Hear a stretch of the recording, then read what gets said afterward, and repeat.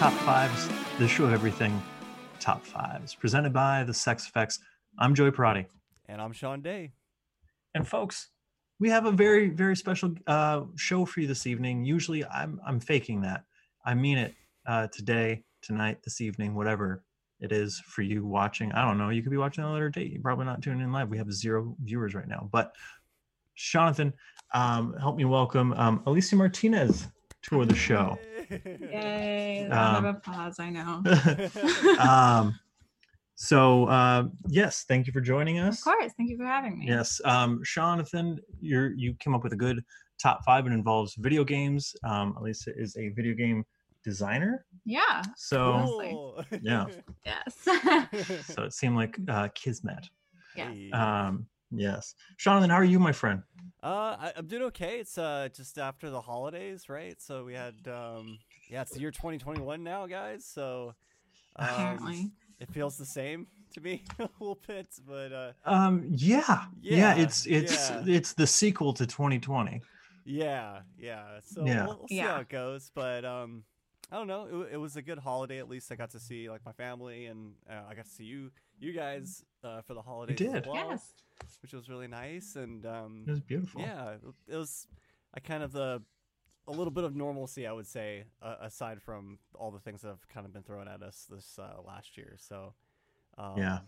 But yeah, it was nice, and I'm glad to be kind of I don't know, just trying to make my way through this first like month of of 2021. But I'm excited at least for the year, and hopefully it'll be positive year moving forward. That's what we all Hopefully it'll be a COVID negative year, honestly. A COVID Hopefully. negative year. Yes. Exactly. Too many positives recently, honestly. Yeah. How was your New Year's? Honestly, it was super chill. I just watched movies. I didn't do much. I didn't get super crazy. Didn't go out anywhere. But I'm sure I share probably the same kind of night than compared to like a lot of people that I talk to about New Year's. So, yeah, nice and quiet. Pretty chill. Yeah. Then I had to be up at work early in the morning. And this is the crazy part is I work in Pasadena, and usually New Year's Day, they have the Rose Parade, which is like a huge thing in Pasadena. But this year they didn't have it. And it's like, I don't know how many years it's been since they've never had the parade. So it was such a strange New Year's Day at work in Pasadena. Very quiet, like a ghost town. So Very different. Yeah. very different. Yikes. But it's all good. I mean, one, it was a nice little break, I think, for all the residents of Pasadena. And I don't know, it's just been like that kind of year. And, it's just, it makes sense that this stuff would happen. But hopefully a lot of positive changes we will see in the future, and a COVID negative year, as we all hope for. So, Amen. Right. amen. Amen. How about you guys? How's your New Year's? What'd you guys do in San Francisco? Well, it was so I worked all day, but my brother and his lovely girlfriend Bianca came through, and we made steak bites. We made chicken. Yeah. Your mom got me a Chrissy Teigen cookbook for Christmas, so we just kind of went a little nuts on that. Made some chicken lettuce wraps, which were a bomb. Yes. Made old fashions. Ooh, old fashions from scratch. I did. Nice. Yeah, I'd never made them before, and you could tell.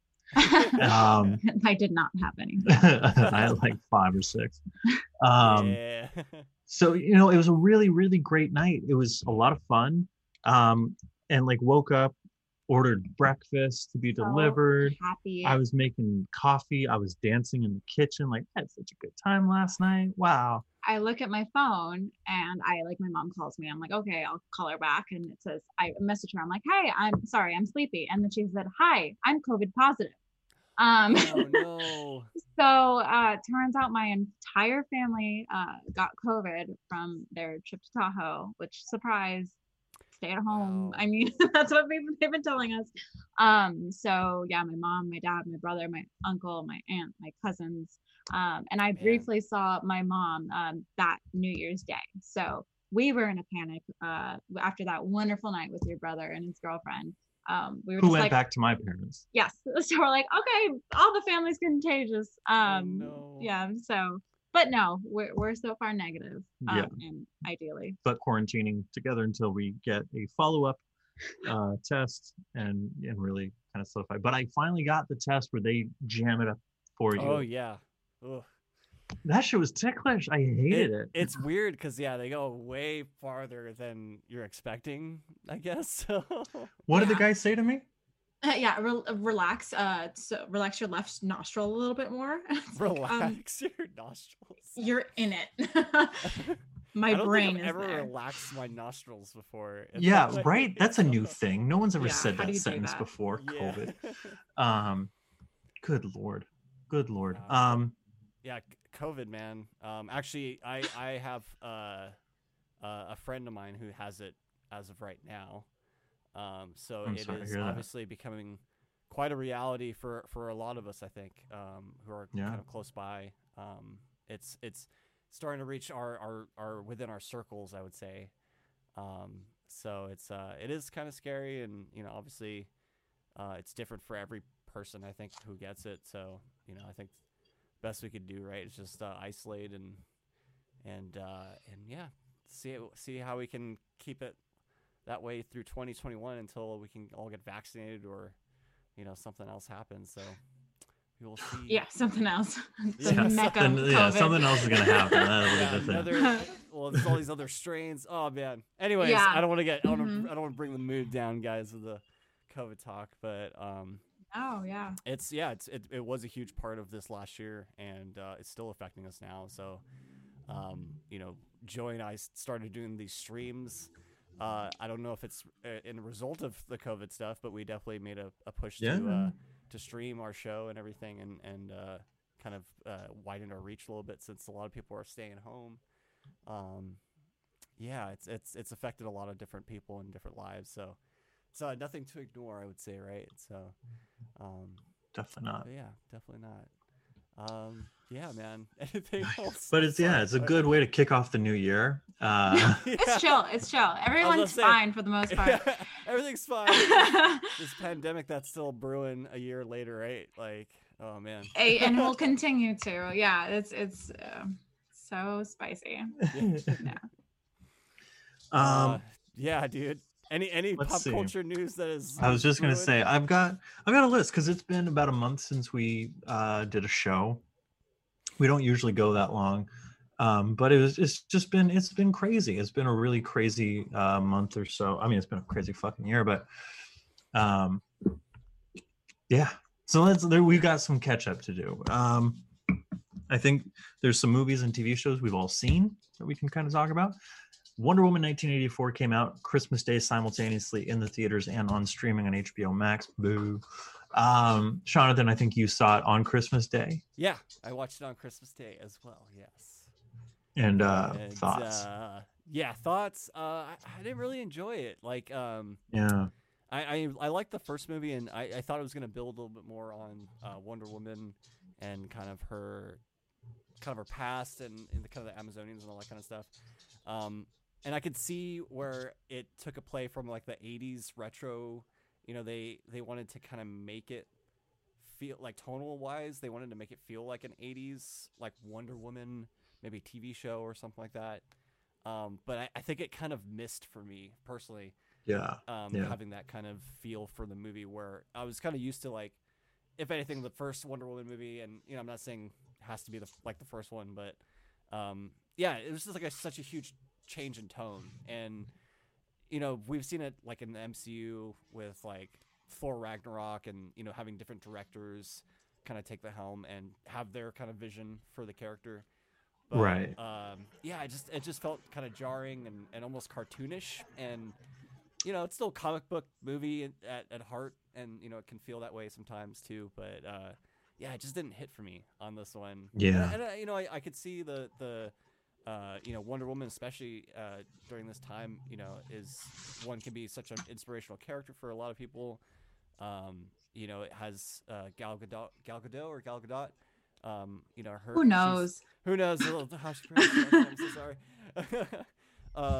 But yeah, she's the kind of the new face of Wonder Woman, and I feel like she's kind of, especially from like the last film and some of the other DC movies, she's kind of earned I guess that title for Wonder Woman with a lot of people. So I was a little disappointed. So I don't know. I actually watched another movie on Christmas Day, Soul by Pixar. Oh, I haven't watched yeah. Soul yet. How is that? And it was, obviously they're two completely different movies, but I enjoyed Soul. It was again, I couldn't expect more from Pixar as far as, delivering such a great story, and it's so personal, and, you can really, within those few hours, get the gist of what that character is and who the person is. So again, two different movies, but drastically different as far as how I enjoyed them and, how I kind of liked them in the end. So Yeah. I've heard good things about Soul. Yeah, I really want to see it. It's hard gearing up for a Pixar movie. I know I'm gonna cry. Exactly. It's going to be so emotionally draining. I still haven't seen Coco because I'm I don't, man. I can't. Yeah. Like, I'm Latina. I can't. Like, my grandma's going through it right now. Like, I just can't. Yeah. That's a tough one. That was a very tough one.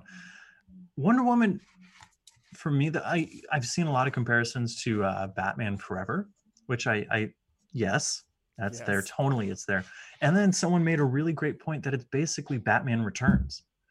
What's her face? Kristen Wiig is basically Michelle Pfeiffer Catwoman. How she comes back from the dead and kind of, there's a lot of weird kind of parallels in there. But I fell asleep. You did. But to be fair, like, the ending was ridiculous. I summarized it for you at the end, and I was just like, well, Pedro Pascal was yelling, and then everyone like said agreed for some reason. I don't know. It was wild. I mean, I guess with spoiler warning for anyone who's spoilers. Listening, I was trying to be big. The wishing stone plot was. It made sense, like, when they introduced it, and but as it kind of continued on, I was like, man, this is getting, like, anyone can wish for anything. Like, I think it came to the point where Pedro Pascal's character became, like, the wishing stone, right? And he was able to kind of grant people's wishes. It got a little too crazy there, because I was like, well, man, anyone can kind of just, like, wish for whatever, and what if you wanted to wish for, like, world peace or something? I don't know. I find it interesting that no one asked for, like, a wish for either the prequels or the sequel trilogy, because in 1984, like, Star Wars wrapped up the year before, and if I were like a 12-year-old in 1984, I'd be wishing that'd be my major wish. Yeah. Well, maybe they did. What? I mean, you don't know that, and that's the only wish could have happened off screen. Sorry, I want good prequels, and then R.I.P. Yeah. Just kidding. The prequels are my shit. I don't know why I'm bashing on them. I love Revenge of the Sith. I'll take the prequels over the sequels. Yeah. Oh my gosh. Of course. Yeah. Yeah. But that's another. Well, shoot, you finally saw Rise of Skywalker. Yeah. It was awful. Like, I love Oscar Isaac.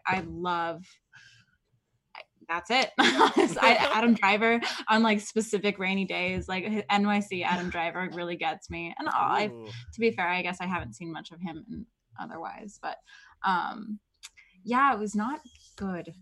But I wasn't expecting much, to be fair. We just finished Mandalorian, which is cool. Did you finish season 2? Yes, I did. Yes. Okay. Cool. So we can talk then. Spoiler, folks, imaginary audience out there. Well, first, okay, let's the second season felt very much like, who's gonna pop up this week, folks? I didn't care about the Mandalorian. I cared about, like, who was he gonna interact with, starting especially with Ahsoka, which was, Rosario Dawson. Am I saying it right? You're looking at me funny, like, am I saying it wrong? Oh, I was burping because of my kombucha. Wonderful, cool.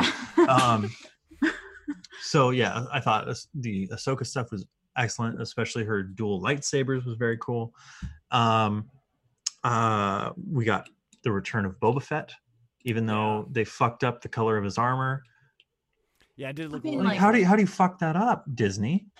I mean, the Sarlacc pit. I mean, maybe he got some, like, juices on there. Well, no, but like it was all, like, kind of scraped off and stuff, and then he comes out with it repainted, but they repainted it wrong. You know, new brand. The CIA can do it, so can Boba Fett. This is true. Yeah, I just like I pictured him having like a little like a little tin of his like paint, and he was just all right, just quick, doing his thing or whatever. Because he does kind of look like Pablo Picasso. What are you doing on the table? What are you doing on the table? He's like, why is no one paying attention to me? I've never seen him on the table before. All right, this dude wants to hang out, so we're gonna let him hang it's out. All good. My cats just crawl over the place anyway, so it's all good. Yeah. Animal Kingdom. And then finally, in the last episode, we get. Let me set the stage for you. My viewing experience. Okay. I'm watching it. I'm not that into it. I'm getting more into it. I'm kind of like, okay, what's up? And then right before the big special guest appears, you FaceTimed me. And so we're talking back and forth, blah, blah, blah, blah, half hour. And then I'm like, all right, I'll just, as I'm turning Disney back on, I'll check through Instagram. And the first thing I see is Mark Hamill posted his tweet on Instagram saying, "Seen anything good on TV lately?" And I went, huh. Fuck. You know, so the X-Wing comes in, I'm like, I know who it is. And then the black cloak, I'm like, you know, it could have been someone else, but you know who it is. The green, the lightsaber comes out. You know, it was beautiful. It was great. It's been compared to the Darth Vader scene in Rogue One, which very much kind of like that. And I like that Luke is fighting robots because he's still technically a pacifist. Fair. On film. That was that's why I liked Last Jedi, right? Is because at the end of Return of the Jedi, he doesn't strike the Emperor down. He throws his lightsaber away, right? He's like, I'm not going to do that. I'm not going to give in. And from then on, in my mind, he's become a pacifist. And then it's even cemented in The Last Jedi in the fact that he doesn't fight Kylo Ren. He projects. He maintains his pacifisticity, right? So, him not killing any actual people, I was very pleased with. I thought that was very nice. How Batman of you. I don't want my heroes to kill. Yeah. I don't think heroes should kill. Unless they're like knights or something like that. I don't know. And then we get the big reveal. It's Luke, and it barely looks like Hamill. I mean, at first it does, and then, are you a Jedi? I'm. You know, just the bottom of the mouth moved, and I was like, "What? Yeah. What? You sunk that much money, and someone on Instagram is going to do it 10 times better than you did in 3 hours? Like, come on." Yeah. It's very true. Like, do a deep fake. Do it deep. You know, like that's been the TikTok topic. is I think I saw a deep fake of that particular scene. And then yesterday, I was just like browsing through YouTube, and I don't know if you guys have seen like the whole thing about like people pledging for Sebastian Stan to be young Skywalker. And some person did a deep fake of Sebastian Stan on like some of the Mark Hamill like Luke scenes from the like the original trilogy and everything. And it's kind of crazy scary how like he looks really good. His features are. And I thought that was the weakest link in that episode for sure. But then you got R2. I know that was like that was such a good moment. That just kind of makes your heart kind of. And it's like R2's the perfect like bridged character, especially for Grogu and Baby Yoda or whatever. Grogu. Like, excuse me, Baby Yoda. baby Yoda.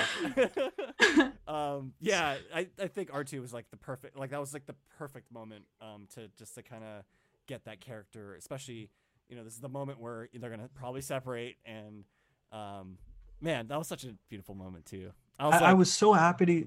Oh, go for it. I was supposed to say, I was like, there's got to be, if he's gonna like separate from him anytime in the series, they're gonna have to have this moment where he takes off his helmet and shows his face. So I was kind of like hoping that would happen, and we got that nice little moment. I do wish there was a little bit more to the Mandalorian character and Baby Yoda. I thought their journey was going to kind of continue more, and I'm not really sure if the future of the series, if they're ever going to kind of come back and somehow do stuff together. But it was a good moment. I really like that moment at the end. There is no Mandalorian without Baby Yoda. And like that's you're the right. only reason why I watched that show is because we were watching it and I just don't like. I love Pedro Pascal, cool, but whenever that little guy is on the screen, please tell me, because there is so much joy and serotonin in every single like image of him just like sitting and eating and just staring. It's You're so right. My roommate, like she's not a Star Wars fan, but she watches the show because of them two, and especially Grogu. Like he's definitely gathered a lot of people back into the kind of like Star Wars fandom, and yeah, they kind of got that down. So it was a very bold move, I think, to separate them and kind of end, I guess, their arc in a way, that last episode. So it's definitely sad, but I'm curious. I'm curious to see what they're gonna do with the Star Wars TV shows, and honestly, I think it works as far as Star Wars being a series and just different kind of episodic episodes. Yeah. Well, I'm sure you've heard this rumor, and I did you see the stinger scene at the end? Yes. So Boba Fett with, I forget the name of his female accompaniment. They come into Jabba's palace. It's weirdly empty. Bib Fortuna is sitting on the throne, and he's fat now. So apparently, you get fat when you sit there. a ruler, a king, Baratheon. Yeah, I he's guess. no longer a server, he's no, Jabba no Wanka. So Boba kills him and then takes the throne. Is he gonna get fat now? Is he gonna get all? I hope not. He's layered? old, so it must be like it's easier to get fat. It's easier. We can go into the politics of how easy it is to get fat once you're rich, but we'll be here since 2022. Yeah. Well, so the rumor is that the show is going to continue in the Book of Boba Fett. That'll go for a year, and we're not going to get another season of Mandalorian for another 2 years or something like that. Dang, which I could totally see happening, because he really, especially this season, was the least interesting part of the entire thing. Like Bill Burr in one episode is infinitely more interesting than Mando or Mondo or whatever. I will say though, when we saw R2, it only highlighted for me how badly they fucked him over in the sequels. Yeah, like you don't get. Sure. You get one beautiful moment with R2 and Luke in the sequel trilogy, and that's his only memorable moment in the sequel trilogy. The first movie he spends kind of like Luke, just in a corner gathering dust. The second one, he's on the Millennium Falcon, and you see him for that like one pivotal scene. Do you even see him in Revenge or Rise of Skywalker? Ooh, I think like I don't even remember. He gives 3PO his memories back. That's like his only thing. 3PO gets a good line. Because 3PO's the best part of that movie. He is. I genuinely laugh with 3PO, and I try not to because that actor is such a dick. Anthony Daniels is such a piece of shit. Anyway, Mandalorian. I enjoyed it. It's the best thing Disney Star Wars has. Yeah, I think so. And I guess I am. At least happy that it's gathered some more Star Wars fans and maybe people on board because those last three movies were, I remember when we went to go see Force Awakens, and I think that was a great time. We both enjoyed the movie, and it was great to see kind of Star Wars back in everyone's kind of minds. But yeah, I don't know. I think Mandalorian, they're doing something really interesting and special there with Star Wars, and I would love to see, and this is what I hope. I know they're doing more spin-off shows from there with Ahsoka, and I definitely. It works as far as like a TV series and the kind of format, and it's nothing too complicated. I would say with the that's I think a lot of people compare it to like old Western movies or kind of there's nothing like deep going on. You know what I mean? Like it's a very like, which I'm totally fine with. Like same. Some shows can be like that, right? Where it's just like just a lot of stuff thrown at you, and then some shows are just like strictly straightforward. where It's Favreau and Filoni with their action figures just going, and I'm like, that's great. That's all, It's enjoyable, and I'm super down for more, and hopefully they expand a little bit more in the universe and maybe give us some stuff outside of what some of the characters are kind of used to, and some of that was happening in Mandalorian with some of these new characters and different and also going into older like the Sand People or the Tusken Raiders. Watch your tongue. Tusken Raiders, sorry. They're Sand People. But like that, like that. Yikes. Like expanding on the world a little bit. So, yeah. Mandalorian. Yeah. Mandalorian. Yes. Real quick side kind of thing, because we do have like one more movie to talk about.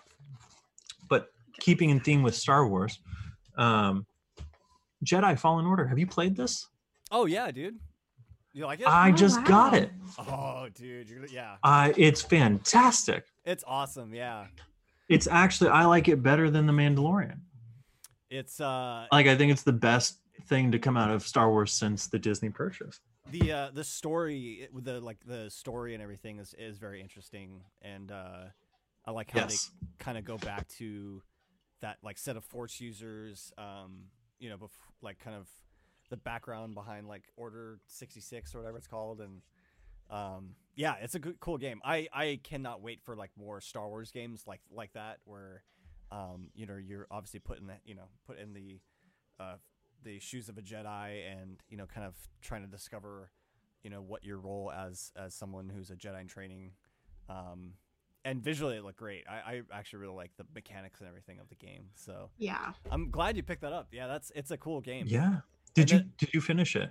I did not beat it. I remember I probably got probably like 80%. I don't know why I beat it. You do that with every game that you play. You're like, I got like 70, 80%. Like, I just finish it. I'm guilty of that too. It's like what I did with 30 Rock. I finished all seasons except for the last one. I was like, I have some of it left. You cherish it a little. One. Yeah, I have that with a few TV shows and games.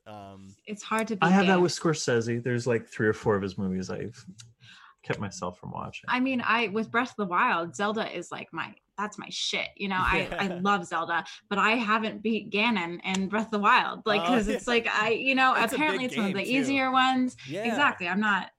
So yeah, cherish the ends. It's good. Yeah, for sure. And, absolutely. I mean, I would love to finish, that Star Wars game. And I'm actually really excited to see. There was all these like rumors going around, like, oh, they could possibly like bring, since these games are like canon with like Star Wars, they could possibly bring these characters into their TV shows. And I would be super down to see like, is it Cal? His name is the main Cal Ripken Jr. Yeah. Yeah. Which that guy's a real actor too, which is insane. So they could like bring that dude on to play it, but it's cool. I like how they're using the games. I think they did it with Battlefront 2, I think, with their campaign. Is the guy who plays Cal, is he the guy who plays the Joker character in the Gotham TV show? Yes. Wow. And he's in okay. Shameless, I believe. I think is the other TV Gotcha. show. Okay. He's a good actor. He's a very good actor. I call him Archie. That's he's redhead. It's Archie from Riverdale or the comics. They could. That's a possibility. They could do it if they had a chance. And yeah, I like how the games are kind of adding more to the canon, and I think that's it's super cool. And I hope they do more games with Star Wars where they can kind of expand a little bit more on the universe as like the shows come out or the movies. But I'm glad you're playing that, dude. That's cool. Yeah, it's very good. I'm playing that, and got Miles Morales for Christmas. Man, yeah. You know what? That's like my next one I want to get into. It's good. It's very good. Very good. I thoroughly enjoyed the PS4 Spider-Man. Like from was that last year? That was 2 years ago. 2 years ago, man. Yeah, that's crazy. It's really interesting how like they basically copied and pasted the game a little, except with a little bit more on top. The entire Miles Morales storyline is new, and it makes sense how they can have such a deep world with like it was made in like 2 years or something. Yeah, there's a couple new like combat things. There's a couple new things on the menu, like you can like kind of upgrade certain things where you couldn't before. And so they have there's more of New York. you little like one more neighborhood Yeah, or something like that. Harlem. Yeah. Oh, cool. Yeah, so it from a game design perspective, it's like, oh, like this is why you have an awesome AAA title very, very quickly, like at the fastest turnaround I've ever seen. Yeah. You know, it's just like content, assets, all of it's the same. That's awesome. But it's so fun. The animations are way more intense. Yeah. I mean, I'm curious. I know it's like, you know, I don't know if I'm gonna ever get like a next gen anytime soon, but I have seen like footage of the next gen stuff, and it looks crazy on the. I mean, it looks really good on some of the next gen consoles like the PS5 and they're like ray tracing. I'd love to see this game in 4K. Oh, dude, I know. Seriously, man. Yeah. That's super cool. I kind of want to pick that up too. The last game I played, I'm still playing, is Cyberpunk 2077. Which I think we talked about this. I think when I saw you in guys. person, yes. Oh my god, dude! You just type Cyberpunk 2077 in Google, and you'll just see like a crap ton of just negative controversy with this company. Like, man. been in my Google News.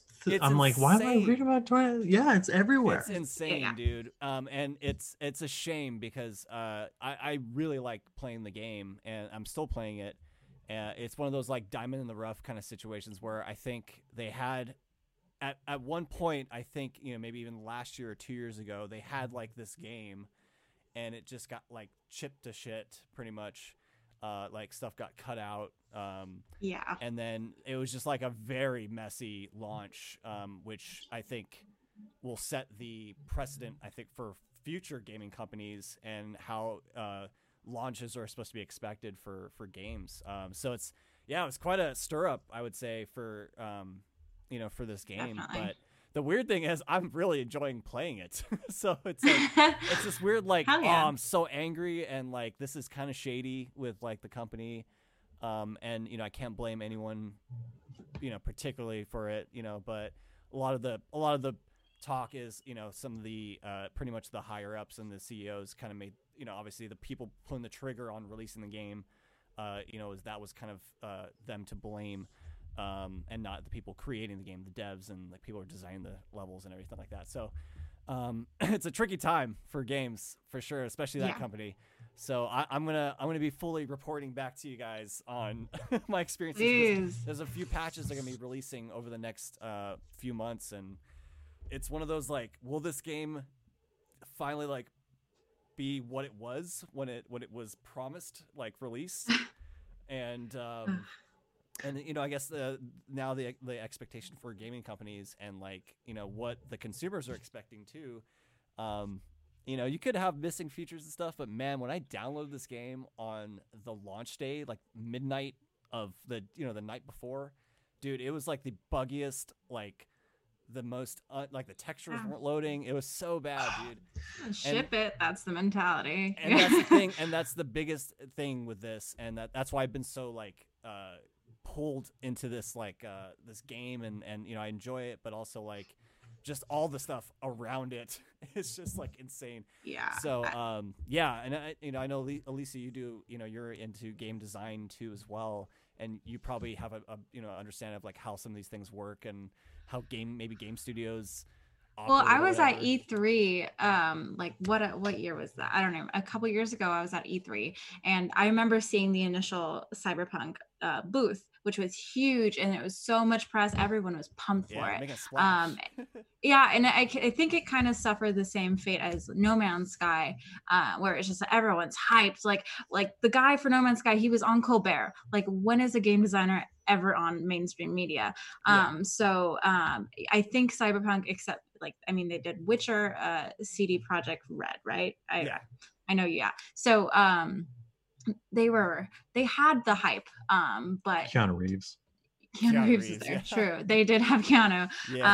But every single thing was set up for disaster. The people actually doing the work didn't really have a say in anything. So now they're in deep shit because, surprise, listen to the people that make your features, and this is why you need producers and blah blah. And these poor people are being worked to death like constantly. Not basically to death.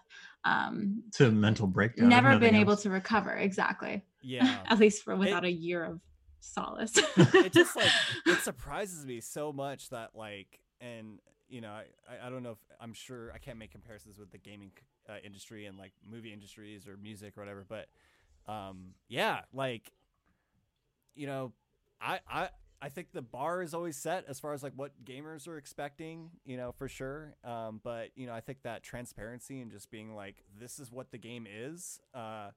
You know, I don't know why it's still a topic of like today of like, yeah, we can't just be real with the game that we're delivering and what we're going to be, what you guys are buying pretty much.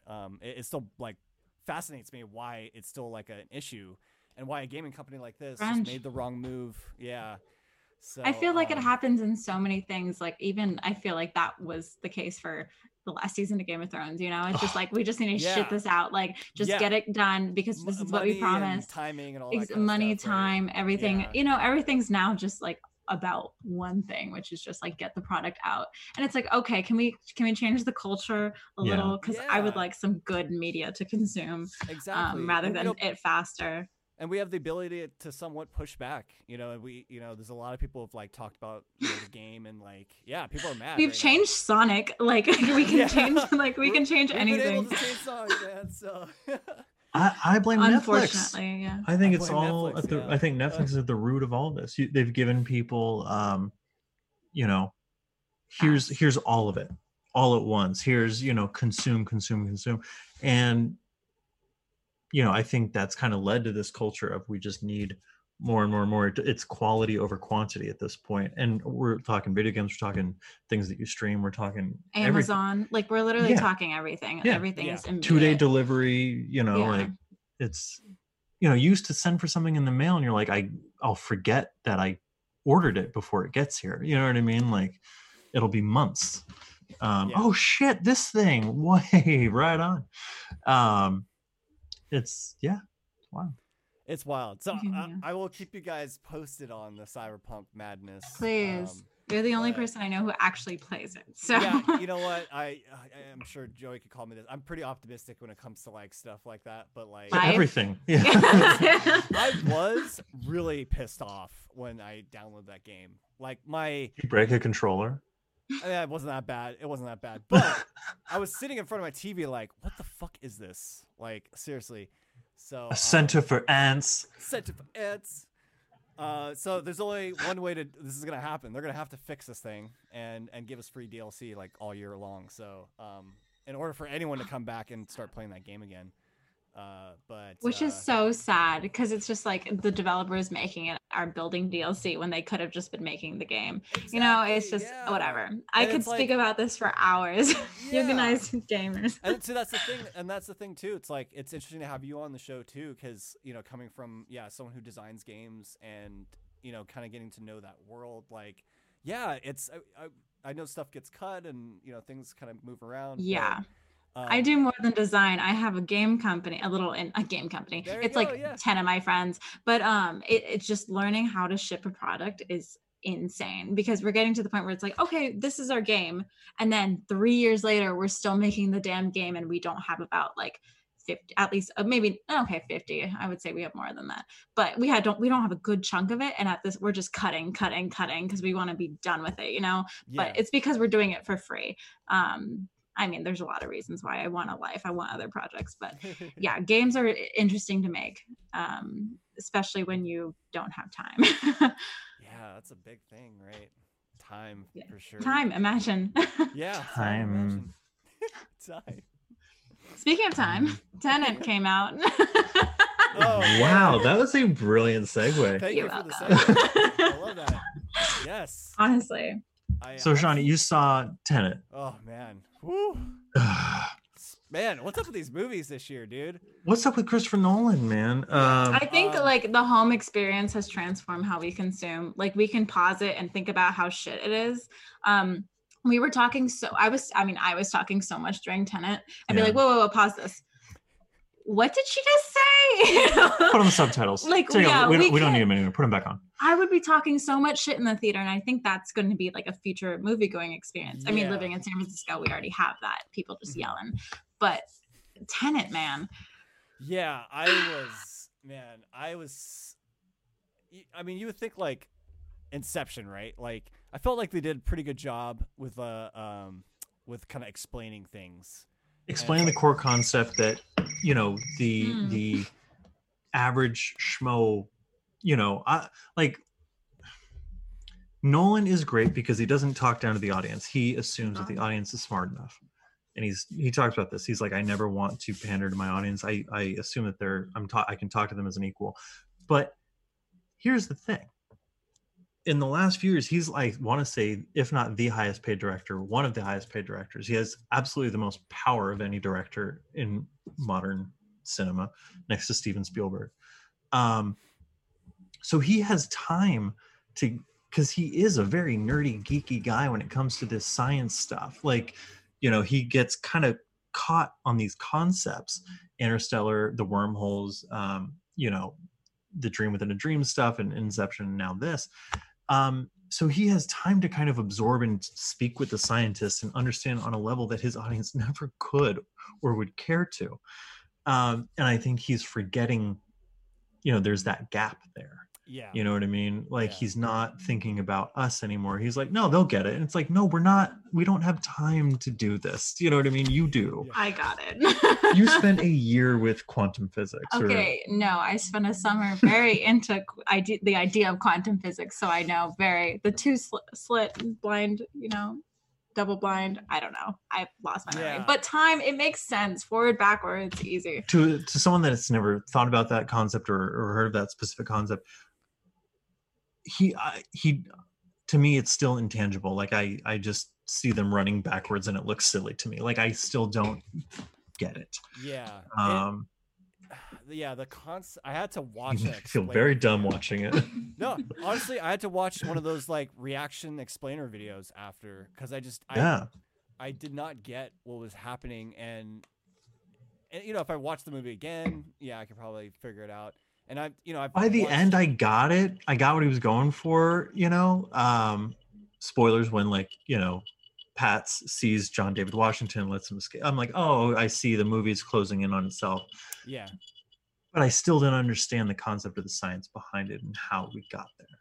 Like, I understood from a story perspective where we were going, blah, blah, blah. Oh, the girl that she saw in the beginning is one jumping off the boat. I like, okay. But I, again, didn't understand. It's just portals, just time portals. Like, what do you like? I don't. So they build a portal like a Costco that they just come and go. Well, out I of mean, it, imagine like there's parts of the world that have significant amounts of energy in them. So you just have to assume this is a world that has like time energy. You know, like it's the entire world doesn't make sense. Like you kind of have to. I mean, okay. To be fair, I thought I understood Inception. I think it was you actually, where I was just like, yeah, I understood Inception like my first time. And you're like, oh, so what happened with this, and this? And I'm like, well, damn, I didn't think about it that hard. I've only seen Inception once. I've seen Inception 32 times, and like 8 of them were in theaters. Whoa. Yeah. It was a phase. Yeah. It's not a phase. I mean, I have to agree with Joey. There's like, it's almost like, okay, I understand this concept. Like when they do the scene where he's like catching the bullet, right? Or don't shoot a bullet, catch a bullet. I was like, okay, like that makes sense to me. Like I get that. And then it's like but I don't know, that concept, it's just so, and I've seen a lot to do with intent. Like, but that's the thing. How did the bullet get there? How does like it just stay there, and then when they want to see it go backwards, what? Because like once you know that you're going to drop it, once you've made that decision, it like that's when it happens. You know, it's like okay. Anyway. that's where I think the movie gets a little messy with that. Like, even as simple as that concept is, or in that moment when they're trying to explain that to you, like, yeah, there's like little gaps where it just kind of like, what's happening? They literally had a scientist woman who was there solely to tell you how the concept worked, and she said, don't think about it. Yeah, you're right. Fuck. Just catch those bullets. Don't worry. Yeah, I think it needed that, and just needed that, just a little more of that explanation, and maybe kind of guiding us a little throughout the movie. Like, there was that kind of first act where he's just starting to kind of get, oh, this is what this is, and the whole Tenet initiative or whatever it's called. That, like, okay, they're kind of still guiding you along, and you sometimes I feel like maybe we just don't catch on that much, or maybe everyone going to a movie like that's going to be in a different kind of like headspace, and I think for me I needed that guide. I've seen like some crazy in the last like year or two. I've seen some crazy like quantum physics, the grandfather paradox and all that kind of crazy stuff. So. I was open to like what was going to be shown to me, but it just, for me personally, I got kind of lost because it just wasn't, it didn't still guide me through that concept throughout the movie. And then I just kind of like, whoa, now they're in this like thing where this portal thing where it reverses time. And then like, which is fair. Yeah. So, okay. They never explained it. So the whole thing is, what's his name? The protagonist, he created the Tenet initiative or the whole program, right? I didn't think that far. Okay. I feel like you're getting into like theory type thing, or like I guess that's what the explainer video I watched was like. Yeah, the whole thing was the protagonist was the one who created this in the get-go, or the program to separate those like artifacts or something that they were like trying to find or whatever, that inverses. Sean, we can't get into this because I half know what you're talking about, and then the half I'm like, I don't remember anything about that movie except for Robert Pattinson like ziplining. I just remember his like beige suit and his wispy hair. Yeah, that shit's just, when it's like you have to like watch a video and like see this person trying to explain to you like all these concepts of like, this is what Tenet was, and like he set this up and this is like a reverse thing of himself. I'm like, holy shit, like I can't keep up with that. But I don't know, I might give it another go. My roommates haven't seen it yet, and I was like, if I did purchase it, and I have it, I think like the 4K Ultra HD version or whatever. So my roommates want to see it, and when I have like 2.5 hours to spare one of these nights and watch it with them, I might watch it again and kind of see it through a second lens, I would say, right? And it's always interesting watching like first time viewers too, because it's just like, how exactly. are you, like, what do you think? What do you think is happening? Are you confused or like, and because I feel like most Nolan films, like, I feel like there is a moment where they kind of guide you through what's happening, and then it kind of you kind of take the wheel and then go from there. But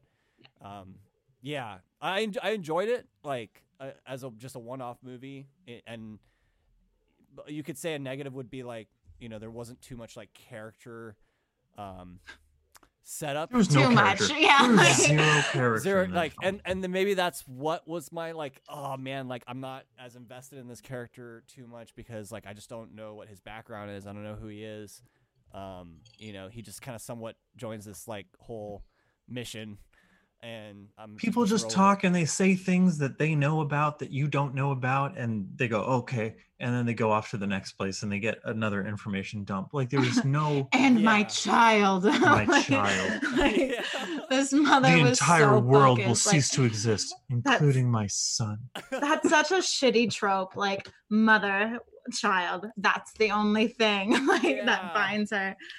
I was hoping for a little love thing happening with the mom and the protagonist. Really? You wanted that? He was totally between the protagonist and our Pats? And because I'd go for that. Well, because I thought he was totally like interested in her for a little bit, and then he ends up helping her for her son, like, and that becomes kind of the motive for, you don't really know why really, but I guess it's the protagonist's intent of like maybe he's just trying to do the right thing or whatever. But like, that's like the summary of the movie. You don't know why, but it was the protagonist's intent. Yeah, like that's he just wanted to do it. Yeah. So, but yeah, I don't know. Tenet. I don't know what I would rate it. It's still got me thinking. Like it was well shot. It was well made. I think it exists. Yeah. It exists. Like, that's it the exists. Yeah. I nothing Tenet. Like it's gonna be there and it's gonna be part of Nolan's thing and it's gonna do something for him. But I don't care personally. The way I feel about Tenet, I was having dinner with my folks and your folks one time at Joe's, and Michael Bublé got brought up, and your dad said, "Yeah, I don't mind him," and I was like, "That's the perfect way to just encapture my feelings about I don't mind him. I guess that's how I feel about Tenet. It's there. I don't mind it. Really, yeah. Okay. I All right. see Andrew's in the chat right now. Is that Andrew? Yeah, do. Andrew up, put a dude? banger up. 10 out of 10. Got him. It's very good. Get to the list. We should get to some lists. Yes. All right, Yeah. Jonathan. Would you like to go first? Would you like I to go first? You guys go first. We got a guest on. Let's yeah, you guys go. All right. Why not? Jonathan, it's the new year. It's January 5th. What are your top 5 goals for 2021? What are those resolutions? They don't have to be resolutions. They be goals. They be, Man, I try to keep to my resolutions, but I feel like it's always ever changing. But I mean, this year, I guess we've had like a whole year, 2020, to kind of reflect and think about stuff in our time. Yeah, I don't know. It was weird because I was struggling to put together a list because it's like I don't know what the future is gonna bring anymore. Like. Any more you did before? Because I want some of that power. Dude. I just don't know. Like it's with last year being like, well, I'm doing music as my career, and like pretty much the whole industry shut down, and it's like, okay, like I did not anticipate this. Like this, I didn't know this was gonna happen.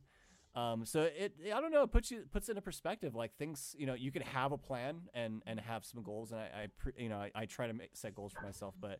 Shit, sometimes you just never know what happens, man, and you gotta have your backup goals or backup things there. Oh, go ahead, Joe. I'll just say to that, it kind of speaks to, I think, probably maybe my favorite line in all of Star Wars. Yoda says, I think it's a very underrated line. You must unlearn what you have learned. Ooh. You know what I mean? Ooh. That's what you got to do. I didn't mean to laugh. That's a good one. Jonathan, keep going. All right, so top 5 2021 goals this year. Yeah, here we go, guys. Number 5, I want to pick up a new hobby. I always tend to do like musical stuff or video games. I guess is my other kind of thing that I do, kind of extracurricular activity or whatever. But yeah, I want to find like a hobby that is a little out of what my comfort zone, or maybe something that is maybe still techie. I would say I like tech stuff, but is again away from kind of the usual music stuff I do. So I have some things here. I put 3D printing. I put interest in 3D printing.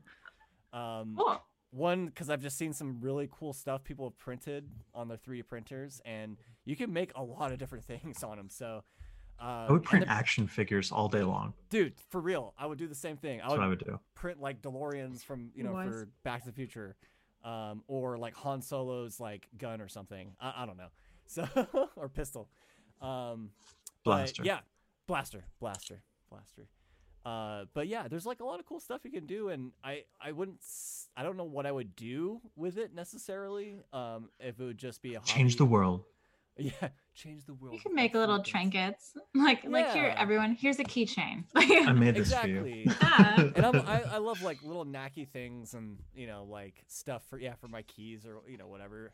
But you could do a lot of practical applications as well. Exactly, right? Dude. Yeah. And there's like doorknobs. Doorknobs, like little hooks for things, like hooks, all sorts of stuff. So yeah, 3D printing for wires. Kind of thing. So we'll see. And it's fairly like these days it's fairly inexpensive to get like just a starter 3D printer. So it's true. I think it's we're in a good time where stuff like a little more available to do that. So definitely doing that. We'll see. I like 2021. It. Do some 3D printing. Hell yeah. Love that. Number 4, I want to travel to the Grand Canyon this year. Yeah? Ooh. Yes. It is right 7 on. hours away from where I am right now, which is not that far. That's not bad. That's not bad at all. That's a day trip. That's a day trip, dude. Yo. You know what? You should come with. Travel down. I'll come with you to the Grand Canyon. Grand Canyon. Can we ride a donkey? Can we ride a fucking donkey? They do that. Man. Down to the bottom. Do I get to name the donkey? They won't take it officially, I'm sure, but you can officially think that. Okay. in your Well, in my heart. head canon, um, And the a MCU. cartoon. I just think it'd be super cool. It'd be I mean, it could be like a weekend trip, like, you know, maybe stay, you know, a night or two, and then yeah, I mean, one thing I should be doing more often is get outside and explore. And you know, with the travel restrictions and stuff currently, it is a little tough to get out of the country or, you know, a little bit farther out of California. So, you know, I think trying to go to places that are local or easy to get to, and especially living in California, being so close to, you know, to get so it's much. Yeah. yeah, there's so much to see Like out Joshua here. Tree's right next to you. Like I've heard Exactly. great things. Yeah. And that too. I definitely want to go to Joshua Tree as well this year. So I think more kind of like on the road traveling, I think would be kind of the goal. Hell yeah. Traveling, I feel definitely gives you a lot of perspective. I feel it cleanses you in a way. It gives you kind of new life and whatnot. But yeah, Grand Canyon, guys, for number 4. Love that. Let's see. Number 3, I've been doing submitting music for TV pitches and TV placements for sync licensing, as they say.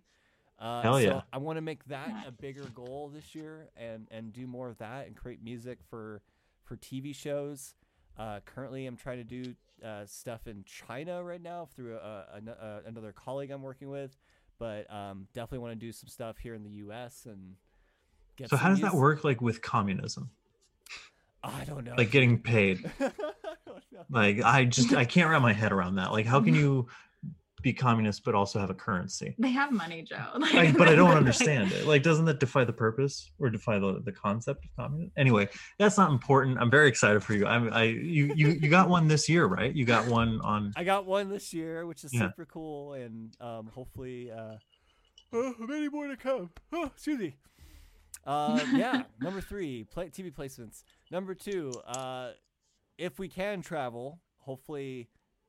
This will be something we can do when COVID is hopefully clear of our world. I would love to travel back to Europe and see my grandparents and my grandma and my family. Yeah, wanted to go back to England, go back to France, visit some places out there. Maybe go back to Amsterdam because it was pretty wild and crazy over there. Wild. Yeah. So I think, yeah, traveling and just doing, you know, more. I really, that was kind of the last kind of big trip I think of last year, and you know, Joey and I, you know, we had a great time, and you know, I definitely want to make it back there, and you know, obviously it's we've been restricted to not travel right now, so I can't just like kind of get up and go anywhere. So, but yeah, a nice little trip to Europe would be great, and maybe doing a little more traveling around Europe would be a cool little goal. So. Yeah. Hell yeah.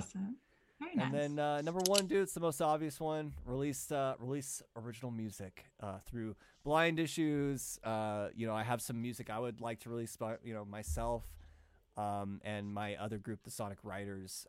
You know, just a lot of music that has been brewing, I would say, the last few months, and yeah, and then many more to come, hopefully, for the year. But I am really excited. You know, I'm really happy that Blind Issues, our band, is kind of getting back together. We're, you know, working on some songs, and we're planning out this kind of like 2-parter single. So yeah, it's gonna be kind of a cool year. I definitely this might be another goal, and we've talked about this, is printing our album, our singles on vinyl as well, which is super cool. Hell yeah. We could do the single on a 45. That'd be a lot of fun. That would totally work, dude. So just I don't know, fling it at people. It'd be so cool just to have it, and I think I mean, it's great. We're, you know, so many years later, you know, still trying to work on music and really do that. So you know, it's definitely been you know, really cool to like get back together and write those songs. And yeah, I feel like this is kind of the revival of Blind Issues coming back, and I feel like we have a lot of cool ideas too. So it's like, man, I'm ready to put it out there. Yeah, there you go. Me too, That's my man. 5, guys. I love it. I love nice it. And easy. It's a very good 5. Would you like to go next? I have no idea how this goes. So we start at 5. We work our way to 1. 1 is your favorite. I like knew how it go. I knew how it go.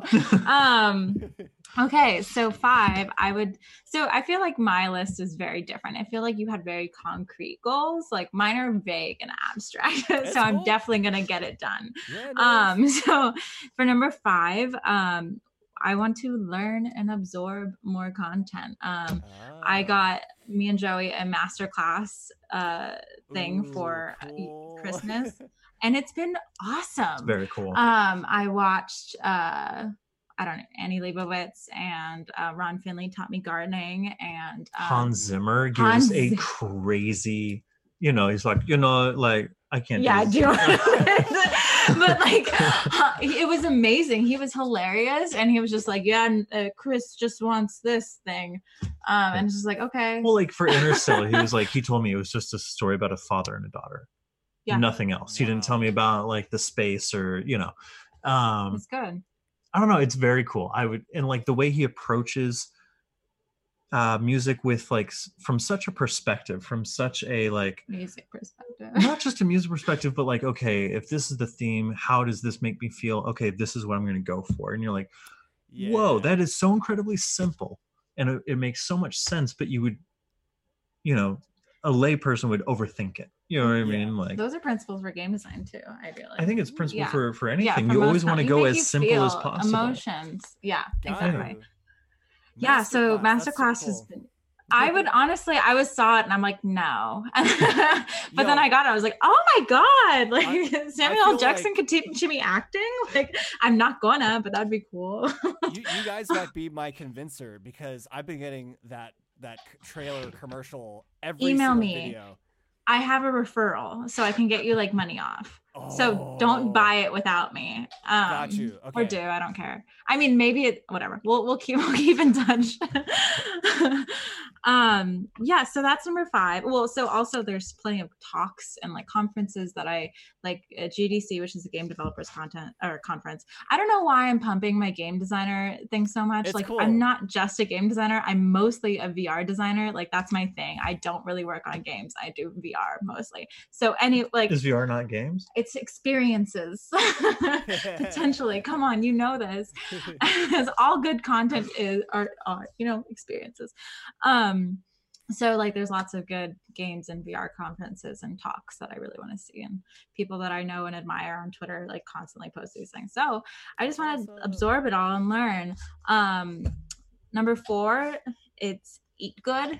And this is like in the healthy sense and also in the like plentiful sense. Yes. Like, it's just like make good things. I've been trying to cook a lot more. I got salt, acid, fat, heat, and it's transformed my life. And every time I make any single tiny dish, I'm like, do you taste the salt? And you're like, why? I'm like, does it need more fat? Like we made sauce for Christmas for some folks, and the entire time it was just a ingredient balance beam. And so anyway, so eat good, eat healthy, but also fun, good stuff. Number 3 is like get some strength and do more yoga. Before the lockdown started, I was going to a yoga studio like consistently. It wasn't sustainable because I would go like 3 times a week, but I would like get to work at 11 and leave at 3 so make my 4 p.m. yoga class. So it's like thank God the lockdown hit because I would gotten fired.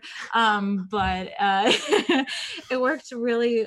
So now it's like I have so much time to do it. It's annoying with a roommate, and like being at home, it's like before it was a community, and now it's anyway. I'm like hippy dippy drinking my kombucha and talking about yoga. Wearing my UC Santa Cruz. It's all good. It's all good. But yeah, honestly.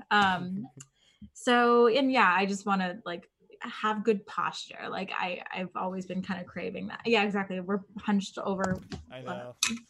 I gotta get Quasimodo. a chair, so yeah, exactly. Like I just upgraded my desktop setup. So my 2 fat ass monitors, and I'm getting new monitors arms, and like they're individual arms because they're so big. Gamer news. God. Oh, no, sorry. So, and this is completely contradictory to my number 2, which is I want to have less screens in my life. Like I want less screen time, just being off my phone and like tech less. Yes. I which is also funny because in my strength goal I wanted to buy Fitness Plus from Apple because I have the Apple Watch. I I've see. had it off since March of last year because I didn't want my watch to tell me how lazy I was being because we were quarantined, Siri. Like I'm very busy right now. Makes So sense. Yeah. yeah, so less screens, more or less tech, and we've been reading a lot lately, so that's been nice. That's Reading good. about Zodiac, or reading Zodiac, which is like I haven't had dreams about murder yet, which is I'm surprised because usually I dream everything I absorb anyway. um and yeah, do I keep going? No one's stopping me. Please. My last and Oh. final, I've been working on this lovely VR game for the past 3 years. It's titled Lift: The Last Days of the Westwood. It's a Ooh. VR interactive narrative game where you play as an elevator operator of a hotel, and people come in and you interact with them, and you can change the outcome of the story. Ooh. So yeah, it's so a interesting. Thank you. It started Cool. off as my senior project for school. So the same team, we've all like 10 of us with the loser gain a few. Yeah, we've been working on it for the past 3 years. And fuck, it's hard. Like no one tells you. I mean, yeah, no one tells you that having a job on top of your normal day job is hard. Like you're constantly working, you're constantly just like being strung out. And so, yeah, so hopefully since 2018 we've said like Lift 2018, we're publishing it, and it's about to be 2021, and so like god damn it, I want to publish this game this year. But so as I mentioned earlier, we're putting a bunch of things on the chopping block, so hopefully it'll come out.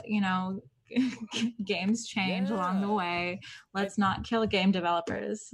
No, That's my I think stance. that's super exciting. I've been able to play a few VR games. My roommate had the Quest, the Oculus Quest. Yes. The first version or whatever of it, and he had me try it, and it was so much fun. And I could see where VR can go in the next few years, and especially the new Quest came out, and some of these, the way you're able to kind of the resolution and the way you're able to see through the 4K baby. lenses now are just, and it's getting really good. So it's been a crazy 5 years, like the comparison of because you guys the are probably tech. getting all the new all the different tech that's getting thrown at you guys. But the amount you could probably do with it, and like just hearing that concept of the game you guys are working on just sounds like very interesting, where it's like this elevator, and there's like these, I don't know why I was thinking like Twilight Zone for some reason, but like there's a bunch of different vibes. I would think that that would be a very interesting like exploring or like experience you would get in a VR game, and now so I got to play a version of it. I don't know which version of it. Yeah, you played the college version. Well, you'd dig it. I know that you would dig it. It's thank you. It's really funny how the game has changed. Like when we first made it as like college students, we were like, okay, like this is the boss, and this evil businessman is trying to steal this boss's hotel, and like the tourist is here, and blah blah blah blah blah, and like it was so sweet and fun. And now it's like, like the boss is like this capitalist, like he wants to just kind of get his employees, and he works them to death. And so one of the servers is like complaining to him, and there's a journalist, and you can point people, and people die now. It's like it's like you could tell how much like the world has just like burned us down into the ground. We joke that we were trying to make Grand Budapest Hotel, and now we're trying to make Parasite. Just like this, it's just a complete sway of that's class dynamics, really. and I guess going back to the cyberpunk stuff, and like that is interesting, seeing how like it can change, and especially when you guys have had time with the game, and you can kind of and then of course your own. I would feel like I guess the same could be said for when I create music, or when we do music and stuff. Like, you have that kind of imprint. So you're absorbing a lot of things in your world on a daily, and sometimes that kind of could creep into your work, or be imprinted in your work. So that's very interesting to see that. And honestly, I'm kind of down to save up for like maybe just the Oculus Quest or I don't have a game. Yeah, no, the Quest 2s are around. It sucks because Facebook's dominating the industry, and like, you don't want Zucky being able to look in your house where you have like a 3D, like has 4 cameras doing it, whatever. I might apply for a job at Facebook now. So like, I should like, I'll talk to you about this off camera. But it's the Quest is definitely the best. You can hook up to your PC. You can do all, It's a weird industry, the state we're in. I'm really interested. So that's yes, cool. I'll let you know. 2021, it's coming out. And if you release it, maybe we'll have you back on the show again, and we'll have like a little love that. Show. Thank you, Sean. Elevator top 10 elevator rides. Different. Oh, I've had some weird ones. All right, that's Marty. All right, bud. That's my 2021 goal. Wonderful. Oh, wonderful. Thanks, Marty. Joey, what are your goals for 2021? 2021, no particular order. But we've talked about this. I have a script that I would love to get into production. Obviously, pandemic and shit. But given a chance to kind of go back to the script, and I'm working on something now, but once I finish that, I'll go back to that and polish that up. And so my goal is by the end of the year, at least to be in pre-production, if not something further. Yeah. Number 4, I want to create new music, man. I want to do, if not an EP, a whole album, you know what I mean? But, or if not an album, at least an EP, but yeah, I'm very excited. It was very fulfilling to be able to record a song, to not only like learn it within 20 minutes, workshop it for 20, and then record for 4 hours. Like, imagine being able to do that with material that like we actually know and have workshopped through the years. I'm very excited. But yeah, number 3, I had this idea. It's not a very original idea, but basically I want to make like a little documentary / cookbook of my mom's stuff. And like, I don't know how to do it yet. Whether maybe she's like teaching me the recipes and it's like us, behind the counter shit. But then I want to intercut with, because she has these really great stories behind the recipes, like, dating back, to her grandmother who came, and like all these different generations go into the food. And I don't know, I think that could be kind of cool. Dude, so I'd like to shoot that. That's a cool idea, man. I think you got something there, dude, as far as like, because I think that you have a great story there that I think you can have through even just having a conversation with your mom about those recipes, something as simple as food. Your mom's a good storyteller too. Yeah, for sure. And that's kind of like, we kind of gotta get her past the idea of talking in front of a camera and doing it recorded. Like, I got to do it my best. Like, no, all right, so it's going to be trying to find that way to get her to be comfortable. And just wear a GoPro and she'll never notice, like on your head. Oh yeah, never. It's casual. Very casual. I have one. Don't worry. Head strap. Number 2, the next 2, like, honestly, so back in July, I bought a typewriter, and it's kind of changed my whole creative process when it comes to writing and stuff. And I didn't know what to do with it at first. So I started like doing kind of Bukowski inspired poems and shit. And I've counted up the other day, I've got like 75 poems that I've written. Damn, that's a lot, dude. Yeah, so I'd like to publish like a little chapbook. I was looking that up. I'm not a poet. Not that I could like break into the poetry world. Not that I even want to, but like just to have something out, published. I don't know. They're good. They're all right. You read me a few. Yeah, I did. I was trying to seduce you. And you know what? It'll work. Honestly, you had that idea of like the pairing photos of like the city and some of the photos you've taken around San Francisco, and I've seen some of your photos, and actually it looks great, dude. Thanks, man. I think that's a really cool idea, and I think you can definitely, you have so many poems there, man. Like, yeah, for sure. I would read them, dude, for sure. you know. I was thinking one name could be Horny Poems to Tell in the Dark, but I don't know if that's the branding I want to go towards. I don't think it's going to be that. Please no. If I saw that in like my Amazon queue or something, You're like, that's the one. That's the one. With the cover of you like it will catch someone's eye for sure. That title. Yeah, so. Not bad. Little tilted hat. Yeah. Like the dad fedora, not like the cool fedora, but like the. There's not a cool fedora. There is. Indiana Jones wears a fedora. Yeah, it's not cool because of the fedora. It's cool because of the ensemble. You know, like it's an outfit. It's a complete outfit. When have you ever seen someone with a hat and you're like, that's a like? Do you ever watch movies from the 40s? No, because I'm 25. Like, just kidding. I'm not gonna. Anyway, continue with your goals. Number one.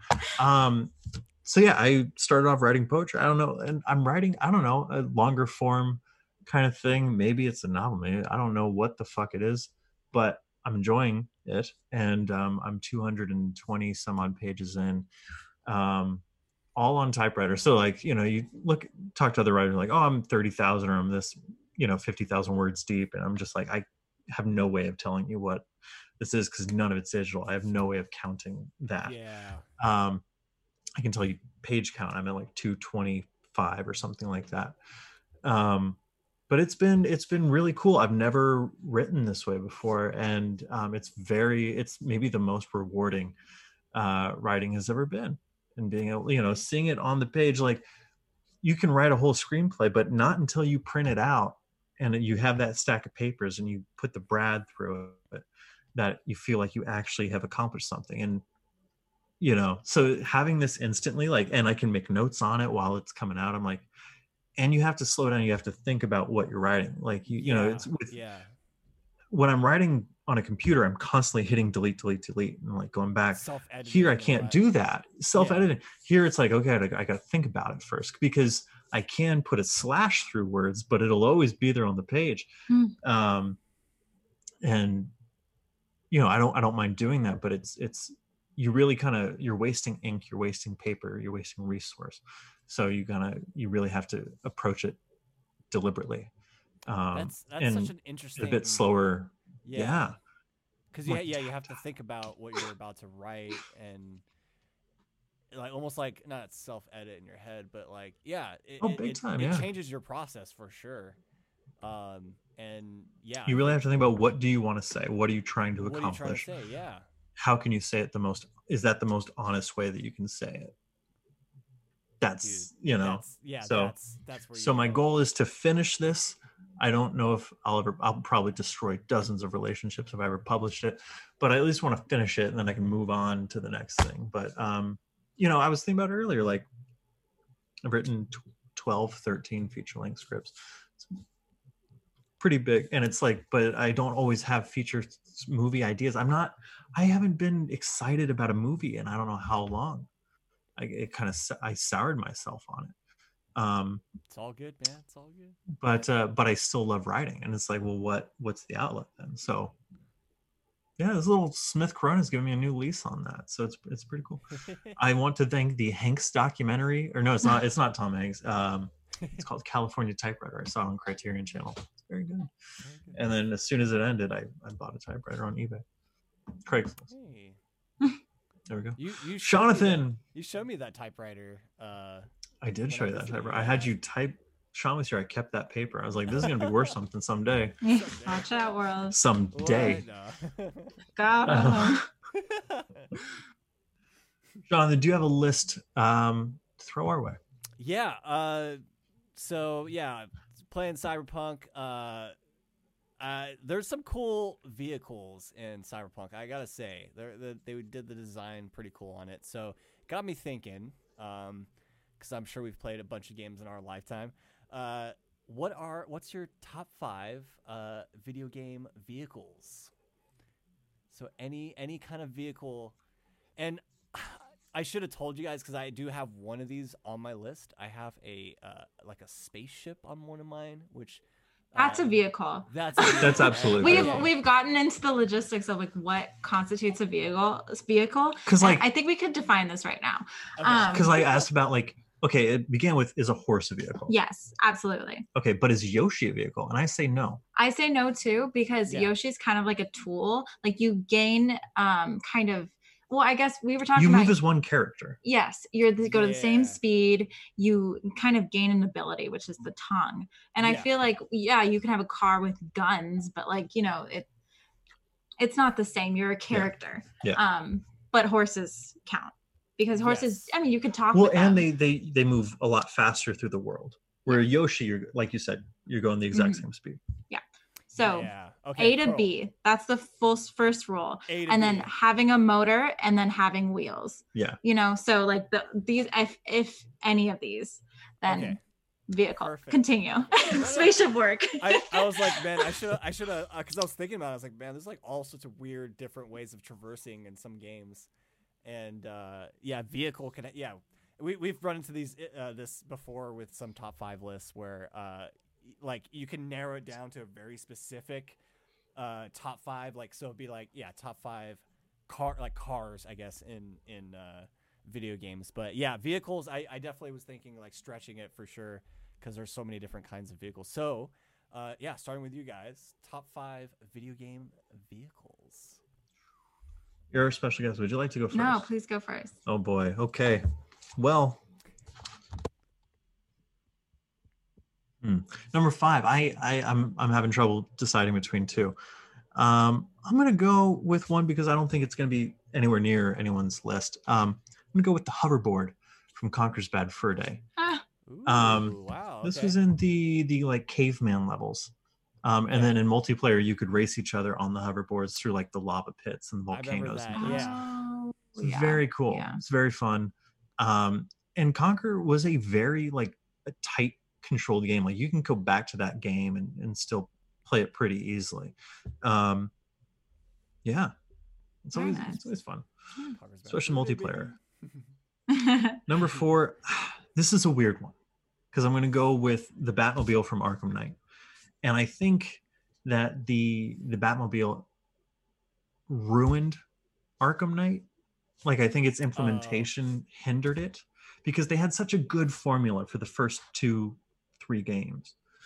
And then they introduced the Batmobile. They were trying to give fans what fans wanted, but they had to make it necessary. So they turned it into a tank. And, they do all these logistical gymnastics to be like, Batman's not killing anyone, even though he'll zap them and they'll go flying, They're fine. They're fine. No, he's just stunned them. So it's never used in a lethal way, but it's still like you fight villains like I want to say it's Deathstroke you fight, who is this hand-to-hand combatant, and you have a tank battle, and you're just like this. They shoehorned it in, and it slowed the game down in a lot of ways. It was very frustrating, but playing back through, in a more forgiving kind of mindset, it does control nicely. If I'm in the mood for it, the tank battles can be kind of fun. Mm-hmm. And of course, what kid doesn't want to jump into the Batmobile? Like you can choose not only your own skin, like the costume Batman's going to wear, ranging from Adam West to Christian Bale, but you can choose the skin for the Batmobile once you beat the game. Very cool. You can have the 60s freaking, George Barris Batmobile, the Adam West one. You can have the Tumbler. You can have, it's incredible in that sense. And kind of especially when Arkham City came out, especially when you were able to change the costume to Dark Knight Returns or whatever, it was this is like having my action figures again. Exactly. You know what I mean? And the open world is my play set, and I'm just you know what I mean? I'm able to kind of live in this world and have my imagination go wild, like I did as a kid with all my different action figures and stuff. So having the Batmobile, it's a nice thing. I think it ruins the game, but I like it in and of itself. Very cool. Yeah. Do you think they will add the Batmobile back into some of the? Because aren't they making another Batman series game? The next one is called. So the next one is by WB Montreal, who did. Okay. What's the Arkham Origins? Origins, right? Yeah. Which was a surprisingly really good game. I think it had one of the best stories out of any of those games. But it wasn't Rocksteady. They're doing a game called Gotham Knights, which is Batman's dead, although it's not connected to Arkham Knight. So you can play between Batgirl, Nightwing, Robin, Red Hood. Oh, I remember. Yeah, I remember hearing about this game. Yeah. So, interesting. Yeah, I don't know. They'll have the Batmobile in it, like as like a huh? I don't think so. And then Rocksteady's doing a Suicide Squad game. So, and it's called Suicide Squad: Kill the Justice League, I think. That's fun. Yeah. Get them. Yeah. Interesting. Pretty wild stuff. Pretty wild. Number 3, I'm gonna go the Cheetah from Grand Theft Auto Vice City. Oh, I remember the Cheetah. Yeah. Yeah, Cheetah was a good car. It's a good car. It was fast and it was durable. It was sleek and it was sexy. Yeah, it's a very good car. I liked the Cheetah. Was that the one with the flames on it? No, I would not have picked a car with flames on it. No, okay. I'm trying to remember what that car was. I was just thinking of like all these like flashes of like GTA. And I'm trying to remember. I don't know how to describe the look of a certain car. You know what I mean? It's, yeah, no worries. You should work for a car company. I should, but I don't. The joke is that I work for a car company. That's the joke. Number 2, I'm going to go the Snow Speeder from Shadows of the Empire on the N64. Oh, good pull. Yes. Good one. And I loved, I thought it controlled fairly well. It was a good battle between the ATSTs and the AT-ATs and the probe droids. But you could actually fire the harpoon cable and wrap it around the AT-AT. Oh, that's awesome. It was very cool. And that game came out in 95, 96. So we were like 7. That blows your fucking mind as a kid. Yeah, and then after that level, it becomes a third-person shooter. You play as Dash Rendar. Oh, that's cool. Right. And there's some space battles sprinkled throughout, but that first one is really good. There almost made my list was another level in that where you ride speeder bikes on Tatooine.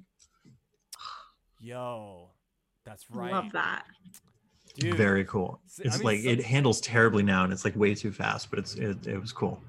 That's always the best thing with like the Star Wars. Like I've always like video games can definitely do it with like Star Wars. The fantasy of like living in Star Wars lore or whatever, and being able to like fly an X-wing or something like that, or there's a lot of cool stuff that you can do. Yeah. And, like in Rogue Squadrons, the new one, you can like get in. Game yet. Yeah, you can play. It sounds like there's a VR version, and like you can be in I think in TIE Fighter, and it's just like that's fucking so cool. That's so cool. Anyway, that might be my move to go VR. I think is like Star Wars. Yeah, that might be worth it. That might be Talk about it. Yeah. I'll help you out there. Right on.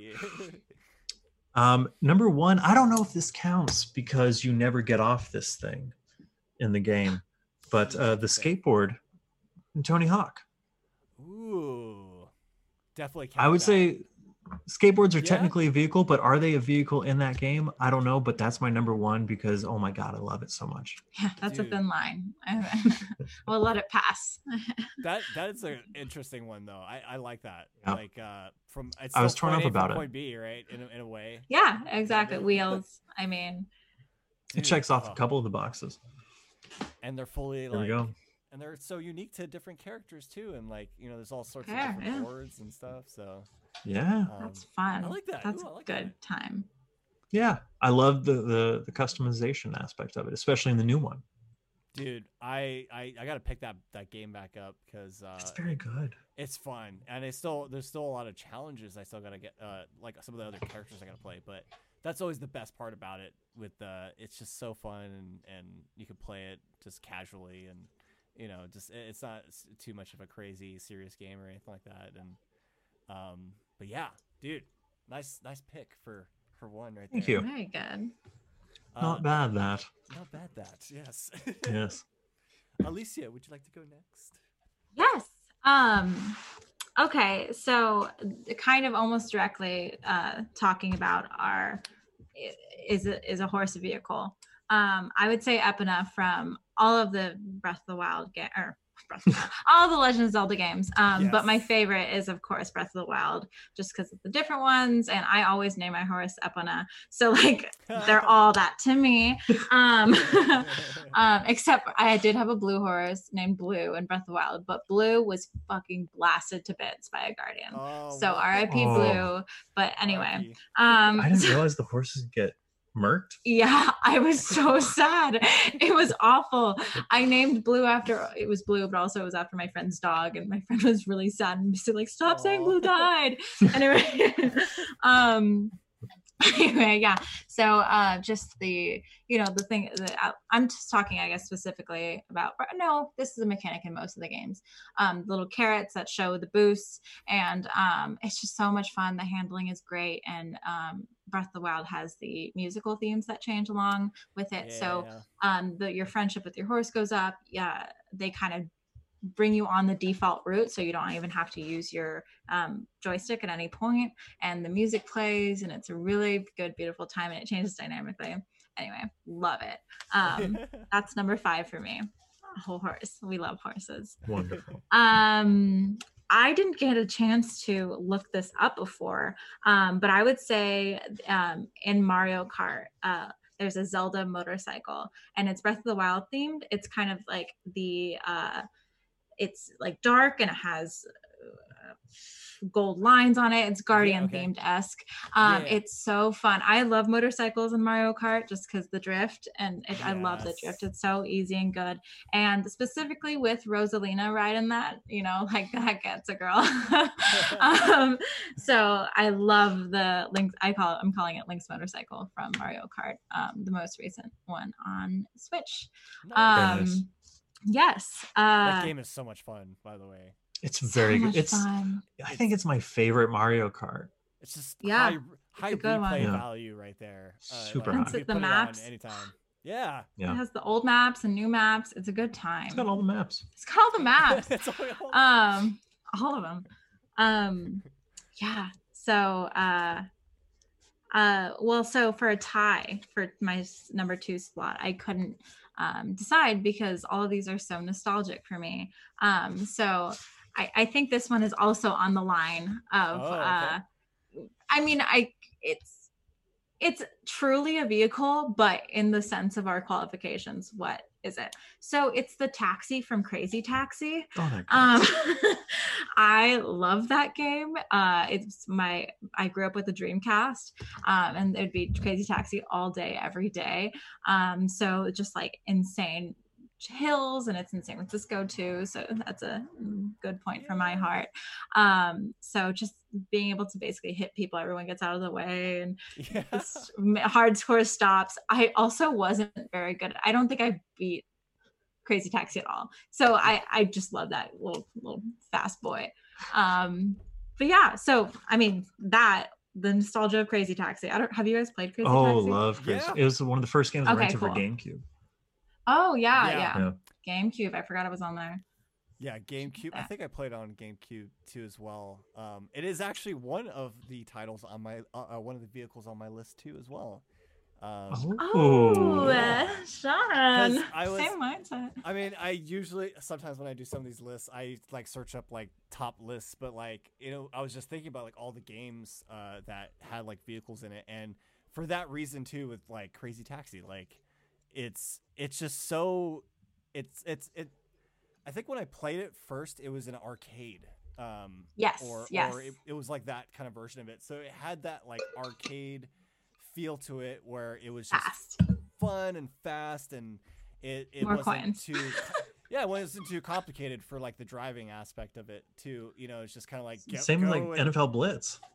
Yeah, it had exactly that feeling, dude, and I think that's why I enjoyed it so much. And yeah, that vehicle is just so wild and I'm trying to remember, like, does the character doesn't he do like these weird animations where he's like jumping Yes. and stuff? Or, Like, yeah. all right. Yeah. Yeah, All right.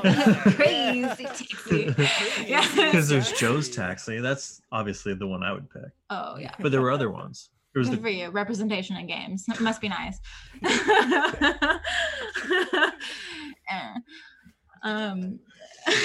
But it's bomb. I'm so glad that's on your list too.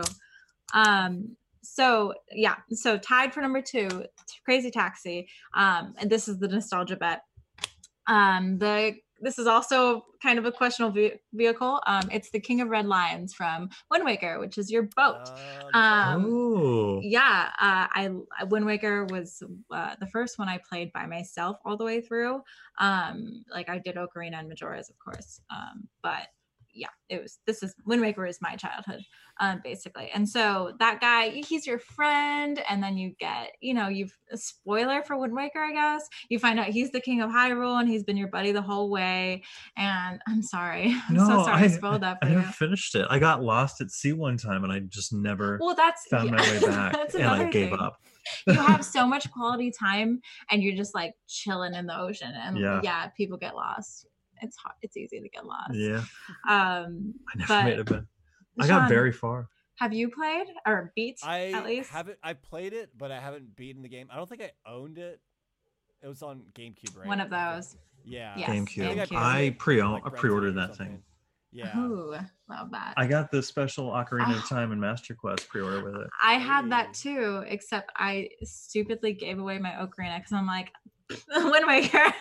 I was like 5, I feel like. I don't know. I was silly. Yeah, I was young when that came out. I remember my dad pre-ordered it, and my dad wasn't home, but me and my mom, we got it, and I were like, woo, and we like ran and put it in the thing, and my dad got home as the intro screen was on, and he was so mad. He was like, did you know that opening someone else's mail is illegal? Like, you could go to jail. Anyway, my parents tended to scare me straight. Anyway, I love that bearded boat. It's my good friend. I like that. That's awesome. Yeah. It makes me, man, now I want to play like Zelda. You've been speaking a little Zelda. I talk far too much about Zelda. No, it's cool. I have I mean, Breath of the Wild was awesome. I didn't beat it on Switch, of course, going towards my not beating games ever, but I'm with you there. I really enjoyed it, and I definitely want to go back to the older games because I haven't played all of them in the series, so it'll be interesting to play them. And but yeah, that's super cool. Wind Waker especially, I think. Yeah, it's so good, and I've never played the remake for Wii U. Right. You have that. I have the Wii U. But it's just like better graphics, I guess. And I don't know anything about it, so I'm not saying Hopefully shit. They make it for Switch. That's what I know that's the goal. I wanted them to do what they did with Mario, which was put all of them. Put all of them in. I mean, it would be nice if you put all of them in a bundle. I'm not going to ask for it. Well, what were the ones that came out on the Wii, and they weren't like Twilight Princess? Like that wasn't. Oh yeah, it's TP and Skyward Sword. I call it TP. Fair. Fair. Yeah. Well, I mean, they have their place. I did not like Twilight Princess. I got pretty far in Skyward Sword. Anyway, I could do a top 5 Zelda games thing for you easy, but I'll save that for a different epi. You're welcome. So number 1, it came into my mind pretty quickly. In Kirby Air Ride, there is a ship called the Wing Star, and I call it my seagull. And so it's the most aerodynamic one in the game, and you can just kind of soar around the map. And I would do free play and just like soar around, just hit friends with it. I don't know if that was the goal of the game. I think it was. It was. I love that little flying seagull ship. I called it my little seagull. I would always go to the top of the map and Kirby Air Ride. I don't know. Did y'all do that? I've never even heard of that. Shut up. Never played it. Yeah. You've never. Oh my God. Weird. Different generations and GameCube. No. Wow. Different gen. Weird. Kirby Air Ride was the shit. Like everyone I know is just like, oh yeah, Smash Bros and Kirby. Like we love that Smash shit. Brothers for sure. Well, obvi, but like, I oh, man. I haven't played a lot of the Kirby series games, and I think that's probably Not why. really a Kirby though. It's like it's almost like Super Monkey Ball, but with ships. And like Super Monkey Ball is I cool. remember Super Monkey Ball. Yeah, man, I had That was like the anyway. first like Sega title released for Nintendo. oh yeah. Yeah. Yeah, Hmm. I think that was like one of the first games I got on GameCube when it came out. And You had it? I never had it. I have it. I rented it. It was great. Yeah. it was so much fun. That and Pikmin. I never bought Pikmin. I never bought There's one on the Switch now, and I'm thinking about getting it because it's like I feel like I It would was, like this. They were good. They were Yeah. good games. We've got Nintendo on our minds, guys. That's Honestly. I'm sorry, that's me. No, it's cool. Well, I haven't really played my Switch as Nintendo. much. Wait, what's up, dude? I hooked up my Super Nintendo recently. Ooh. And I've got my N64 on standby. Yes. Brought a Wii back from my parents. Got a Wii U. You brought a Switch over. Mm-hmm. We stand Whoa. Nintendo. I love Nintendo. It's I mean, speaking of like, I guess like gamers or not gamers, game developers' rights, like they postpone like Breath of the Wild, Animal Crossing, all for the sake of employee health, and like the game's better off for it. So we Yeah. love Nintendo. Oh heck yeah! They're amazing. And yeah, You know they've been around always- for like 150 years. Yes, I remember at E3, the same one as Cyberpunk. I was waiting in line for this Luigi's Mansion. They like built it inside the whatever the center, and I was just standing talking to my friend, and across the room I just see this old Japanese man walk by, but I recognize him. I'm like, is that a kid? Oh my gosh, I was about to say the name of the Sword Art Online creator. I'm sorry. Does nerds understand here? I'm talking to the audience. But I saw the creator of Zelda, Aonuma, sorry. And I saw this, I was just like, is that? And I almost had a stroke, and he made eye contact with me and he Whoa. smiled. And I was like, Whoa. no. And I was just like, I'm sorry, Danielle, my friend. I was just like, I can't pay attention to you because Aonuma just made eye contact with me. And anyway, that's my another Zelda tidbit. Nintendo no. wealth of knowledge. Not So really. I think I was at that same E3 because Hell yeah. that was that was like 2 years ago, right? Was it 2 years ago? 2 years ago? I think it was, yeah. I forgot how I got there. I had a friend of mine who had like an extra ticket or something, Hell yeah. and I was able to go. And at that same Luigi's Mansion place was the guy who voiced Mario's voice. He was like chilling there, and They were I doing remember- shots. Dude, it was so crazy because I Lines. remember watching I watched like an interview with him or something. Like I literally like a few weeks before I went to E3, and I was like, "Yo, that's the guy who does Mario's voice." And then like we took a That's picture with wild. him, and then like all of a sudden, yeah, and it's crazy because he's like this older guy, and he's just he's selling it, man. He's doing the voice, everything. Hell yeah. Does he wear overalls? No, but he's He's Damn. incognito. He seems Damn like it. the nicest dude ever, and it's like if you're the dude voicing Mario, and it's just like I'm sure you have quite a fantastic life, and he just seemed Fantastic pure life. I don't know, not pure, but I picture yeah, him like in a Honestly, pool no, swimming you're in not money wrong. yeah. and hookers. He can get whatever he wants. He just gotta say Pretty those much. magic words. Mamma mia. Yeah. My favorite is lip pickle. Remember Yeah. that from the N64? Lick pickle. Yeah. I'm like, are you saying lick pickle? Let's go. Months ago. But yeah, that E3 was definitely like crazy. 'Cause, yeah, Awesome. I got to see like just random game culture, like So many famous people too. so Yeah. many it people. was It's like you wouldn't know of like I don't do too much like streaming or anything, but like yeah, it's like streamers. It's like a huge thing for streamers. It's a huge thing for yes. developers fun. and stuff. So that's super cool though. That's funny. Yeah. Probably the same one. Definitely. Luigi's Mansion line. Yeah. Well, you guys. That's to me. That's very good. my- That's it. Play Kirby Air Ride. I don't. That's Yeah. Like- That's wild. Okay. So is that? never is even that- heard of it. Is that available on Switch at all, or because that's kind of No, for it's me, it's GameCube. Yeah. it's GameCube only. Okay, I mean, I have. Yeah, I guess it's Man, sad. it makes Lost me- to the man, winds I of regret- time.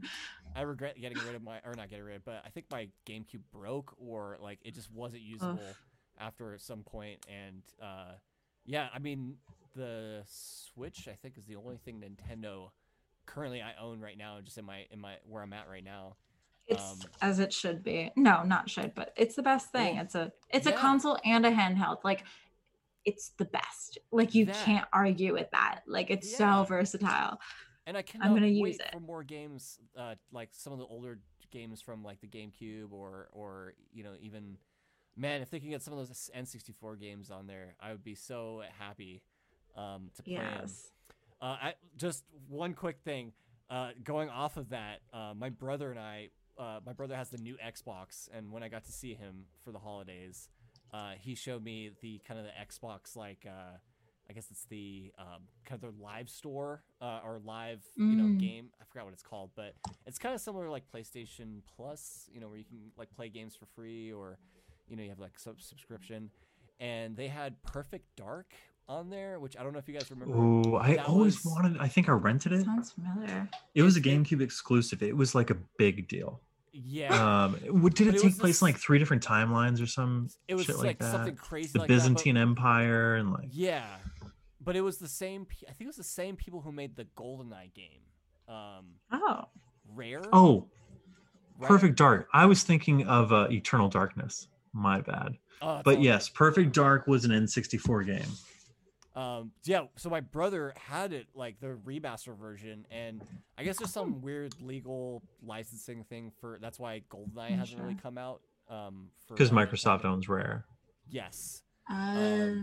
So they could actually possibly release it. So the cool thing is it's a remastered version, and they have some of the GoldenEye like maps on there for the multiplayer, and it's like, and it's weird. It's weird because it's like it's updated graphics and stuff, but like the mechanics are just like the same, like for as far as like GoldenEye, and I know it's a different controller, obviously, but yeah. So it's like, man, the possibility of playing like GoldenEye on a next gen console could be possible. That's very cool. That's very cool. But I want that. Man. I want that so bad. I know, me too, man. That's the only shooter I want right now. I'd buy a console just to play GoldenEye, like updated. Dude, I might have to switch Although to no, I just play Xbox, dude. Because yeah, my brother. No, thanks. I know I said I would, but no. Very good, very good. Yeah. Jonathan, your top vehicles. 5 video game vehicles. I already said. So number 5 was Crazy Taxi. I thought that wonderful was super cool. And from what I remember too, the taxi design of it too was just like so bold and out. It was like so sharp. I don't know what. It's like a cartoon brought to life. Yeah, I'm trying to remember. It's like it looks like an old like muscle car, kind of like. I'm trying to think of a car it looks like, but it was like a convertible. It had like no top on it or something, right? Yeah. It was checkered. That already was like, Sometimes. Oh, this is so different for like, a taxi design, kind of traditional design. So, and yeah, I just love how you could drive around and it was just so wild. So wild. Crazy, so some would say. Yeah. Crazy Taxi. Number 4, I've got the Scout car from Half-Life 2. I played a little bit of the Half-Life series when we were... my brother mostly played Half-Life, but I was able to kind of tag along too and play it. And the Scout car was kind of like a bare bones, like rusted car, I would say. And the cool thing about Half-Life 2 is they introduced into this game like a new physics engine, and so it did a lot of cool stuff. So it was able to like kind of operate very freely this vehicle in the game. But it's funny. It looks like just a very bare bones like go kart, but it's like a full size car, but it's like a skeleton of it doesn't have like panels or anything like that.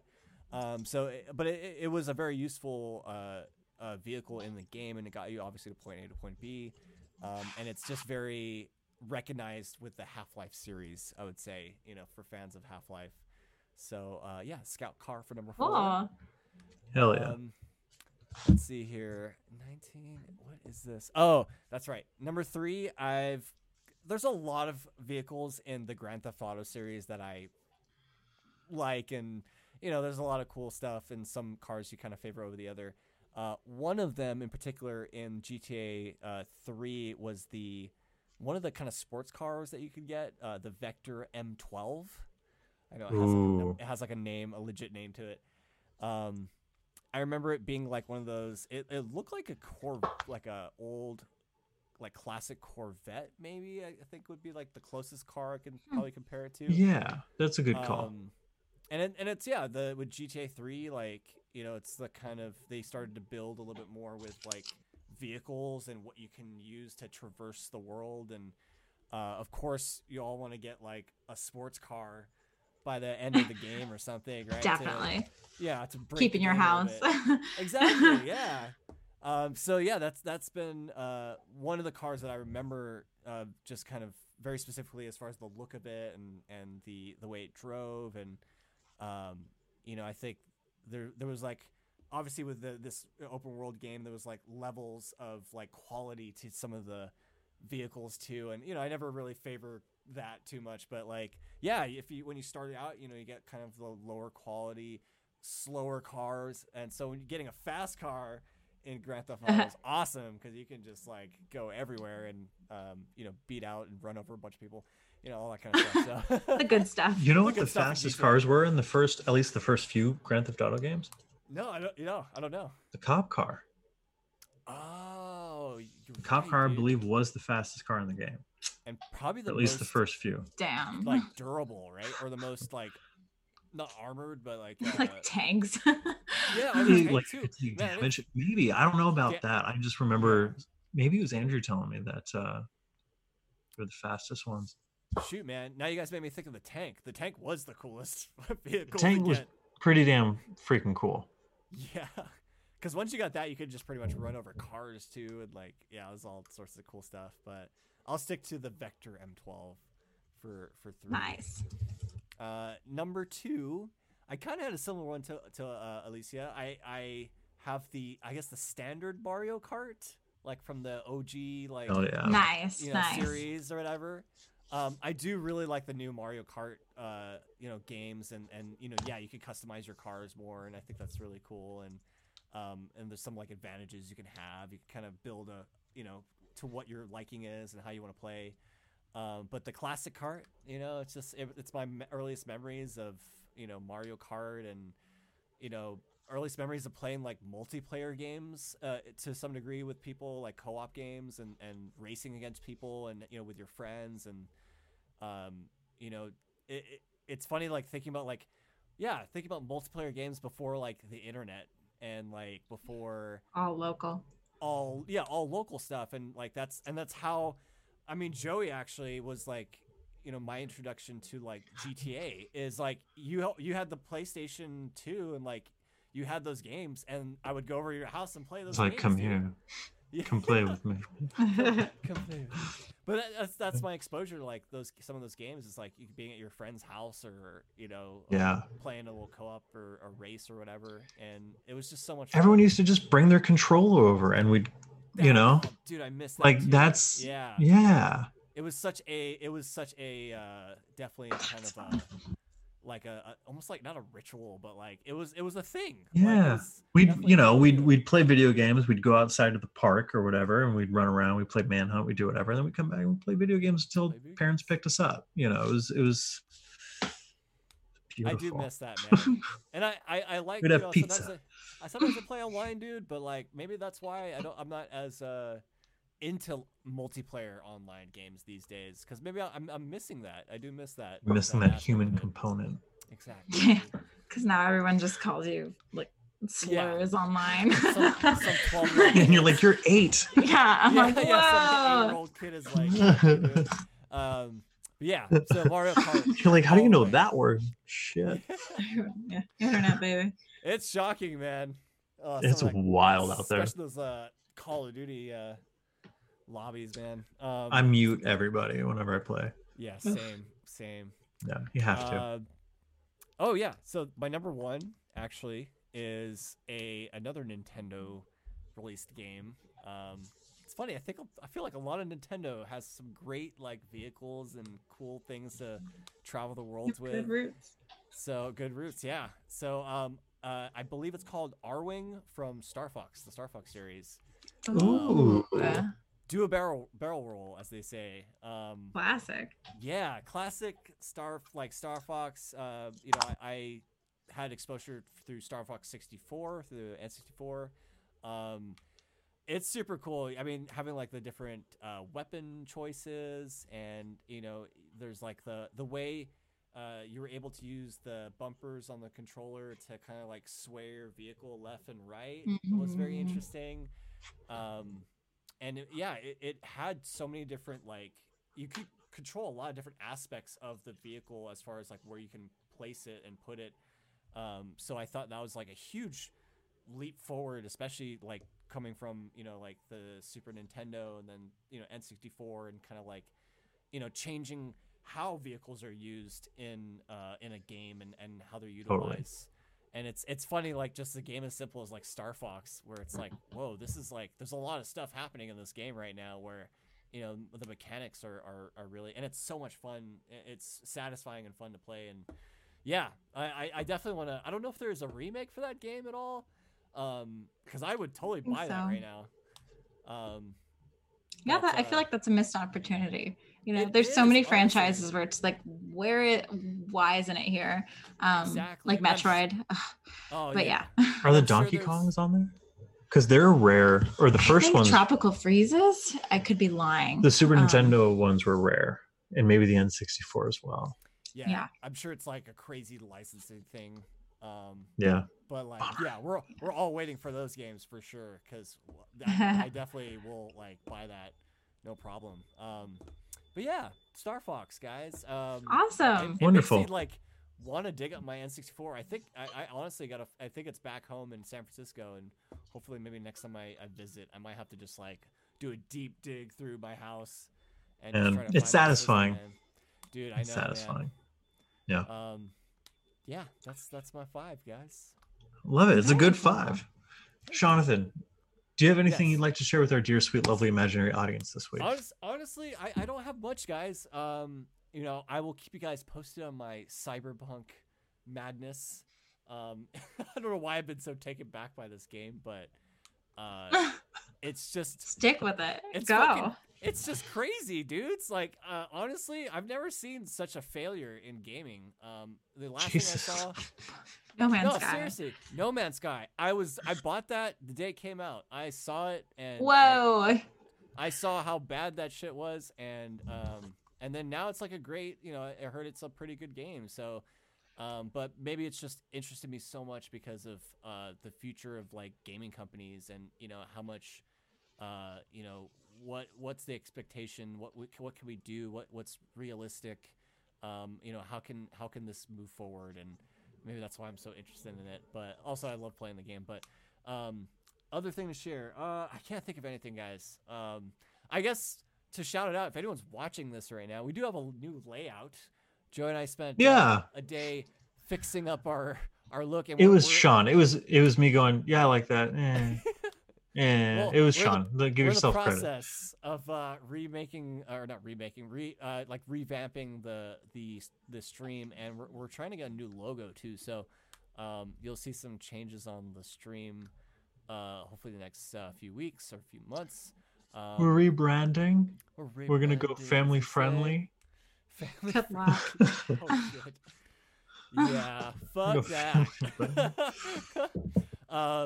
But yeah, we have just some small changes, and I think we're gonna be bringing on more guests, which is super cool, and I think we're super excited to have more people on, and I think we're gonna reach out a little bit more to other podcasters, and so I guess maybe that should have fallen in some of the 2021 goals, dude. Especially taking the podcast into another realm, as they say. Yes. Definitely year by year. I think Joy and I have been doing this for a few years, and starting to get a little more. More people are listening and interacting with us. So we definitely want to give back and make it a cool show, and we're still interested in doing this and having fun doing it. So, I think it's exciting that we're streaming and, have this kind of new, outlet for us. And I think that's, kind of the next steps for Top Fives podcast. So excited to get more people on too. And Alicia, we appreciate you having you on today. Thank as well. you for having me. Yeah. Like, it's your first podcast? I want to say no. Because I don't know if it's the truth or not because Fair. I'm like opinionated about it. I can't say if yes or no. All right. Think about it. But yeah, thank you for having me on. It's been a good time. I love talking about myself, as both of you guys do too. So I think I fit in the video game stuff. So it's all good. Yes. But also, and follow me for VR. Yeah, no, it's cool. It's cool to. That's what I always like about having like guests on, because it's just it's usually Joey and I shooting the shit all the time, and it's cool. He's sick of me, and I'm sick of myself. So we all are. But it's cool to get some other and also other topics in there too as well. So that maybe not usually talk about. So yeah. Freshening up. Right do you on. guys have anything to share this week as well? Anything that you'd like to put out in the universe? Something you'd like to you've consumed and want to put back out there for people to digest? Go to therapy. I don't know. Life's just I don't know. That's the most helpful piece of information I have for you. No, talk about your feelings. Love your friends. Love your thing, family. I don't know. Beautiful. My entire family just had COVID, so just don't stay inside. I don't know. Wear a mask. That's all I have to say. And follow me on Twitter. Don't follow. We'll have time for that. Don't follow me. Cool. That's it. My wisdom. Wonderful. Love that. That's beautiful. Mine are much more shallow. Surprise. Surprise.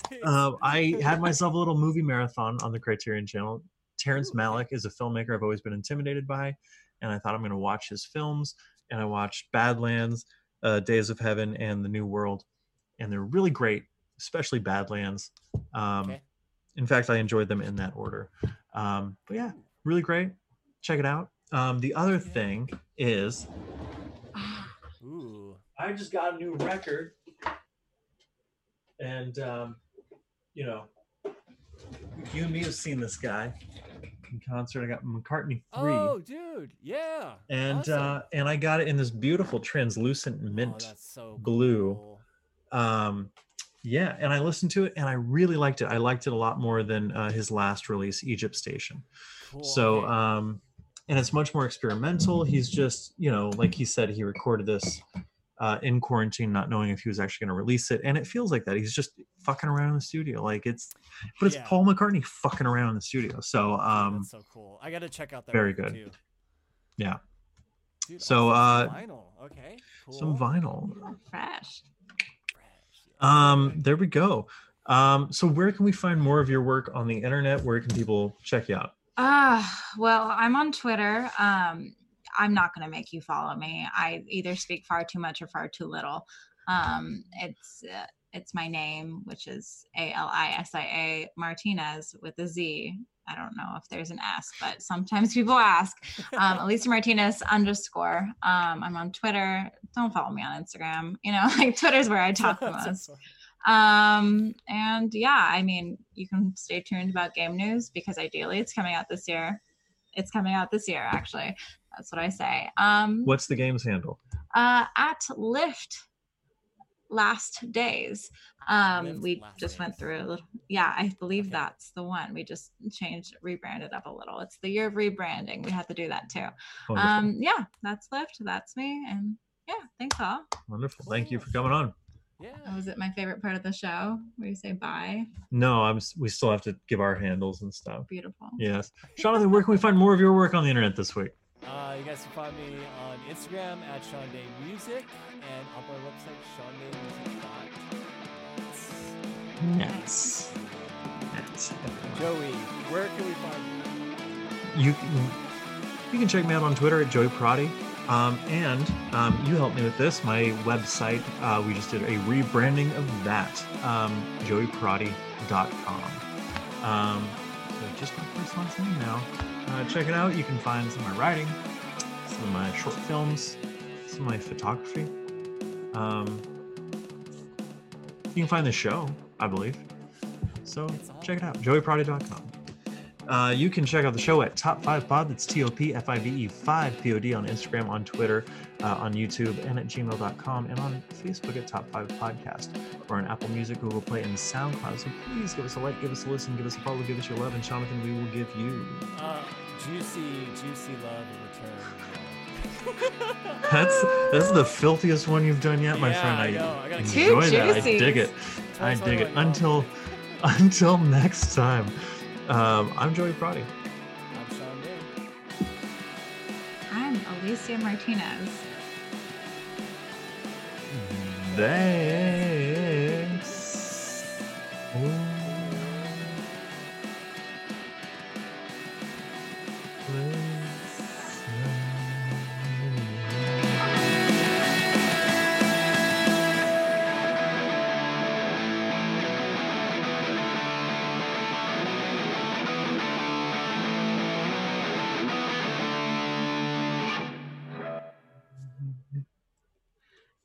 I don't endorse any part of that.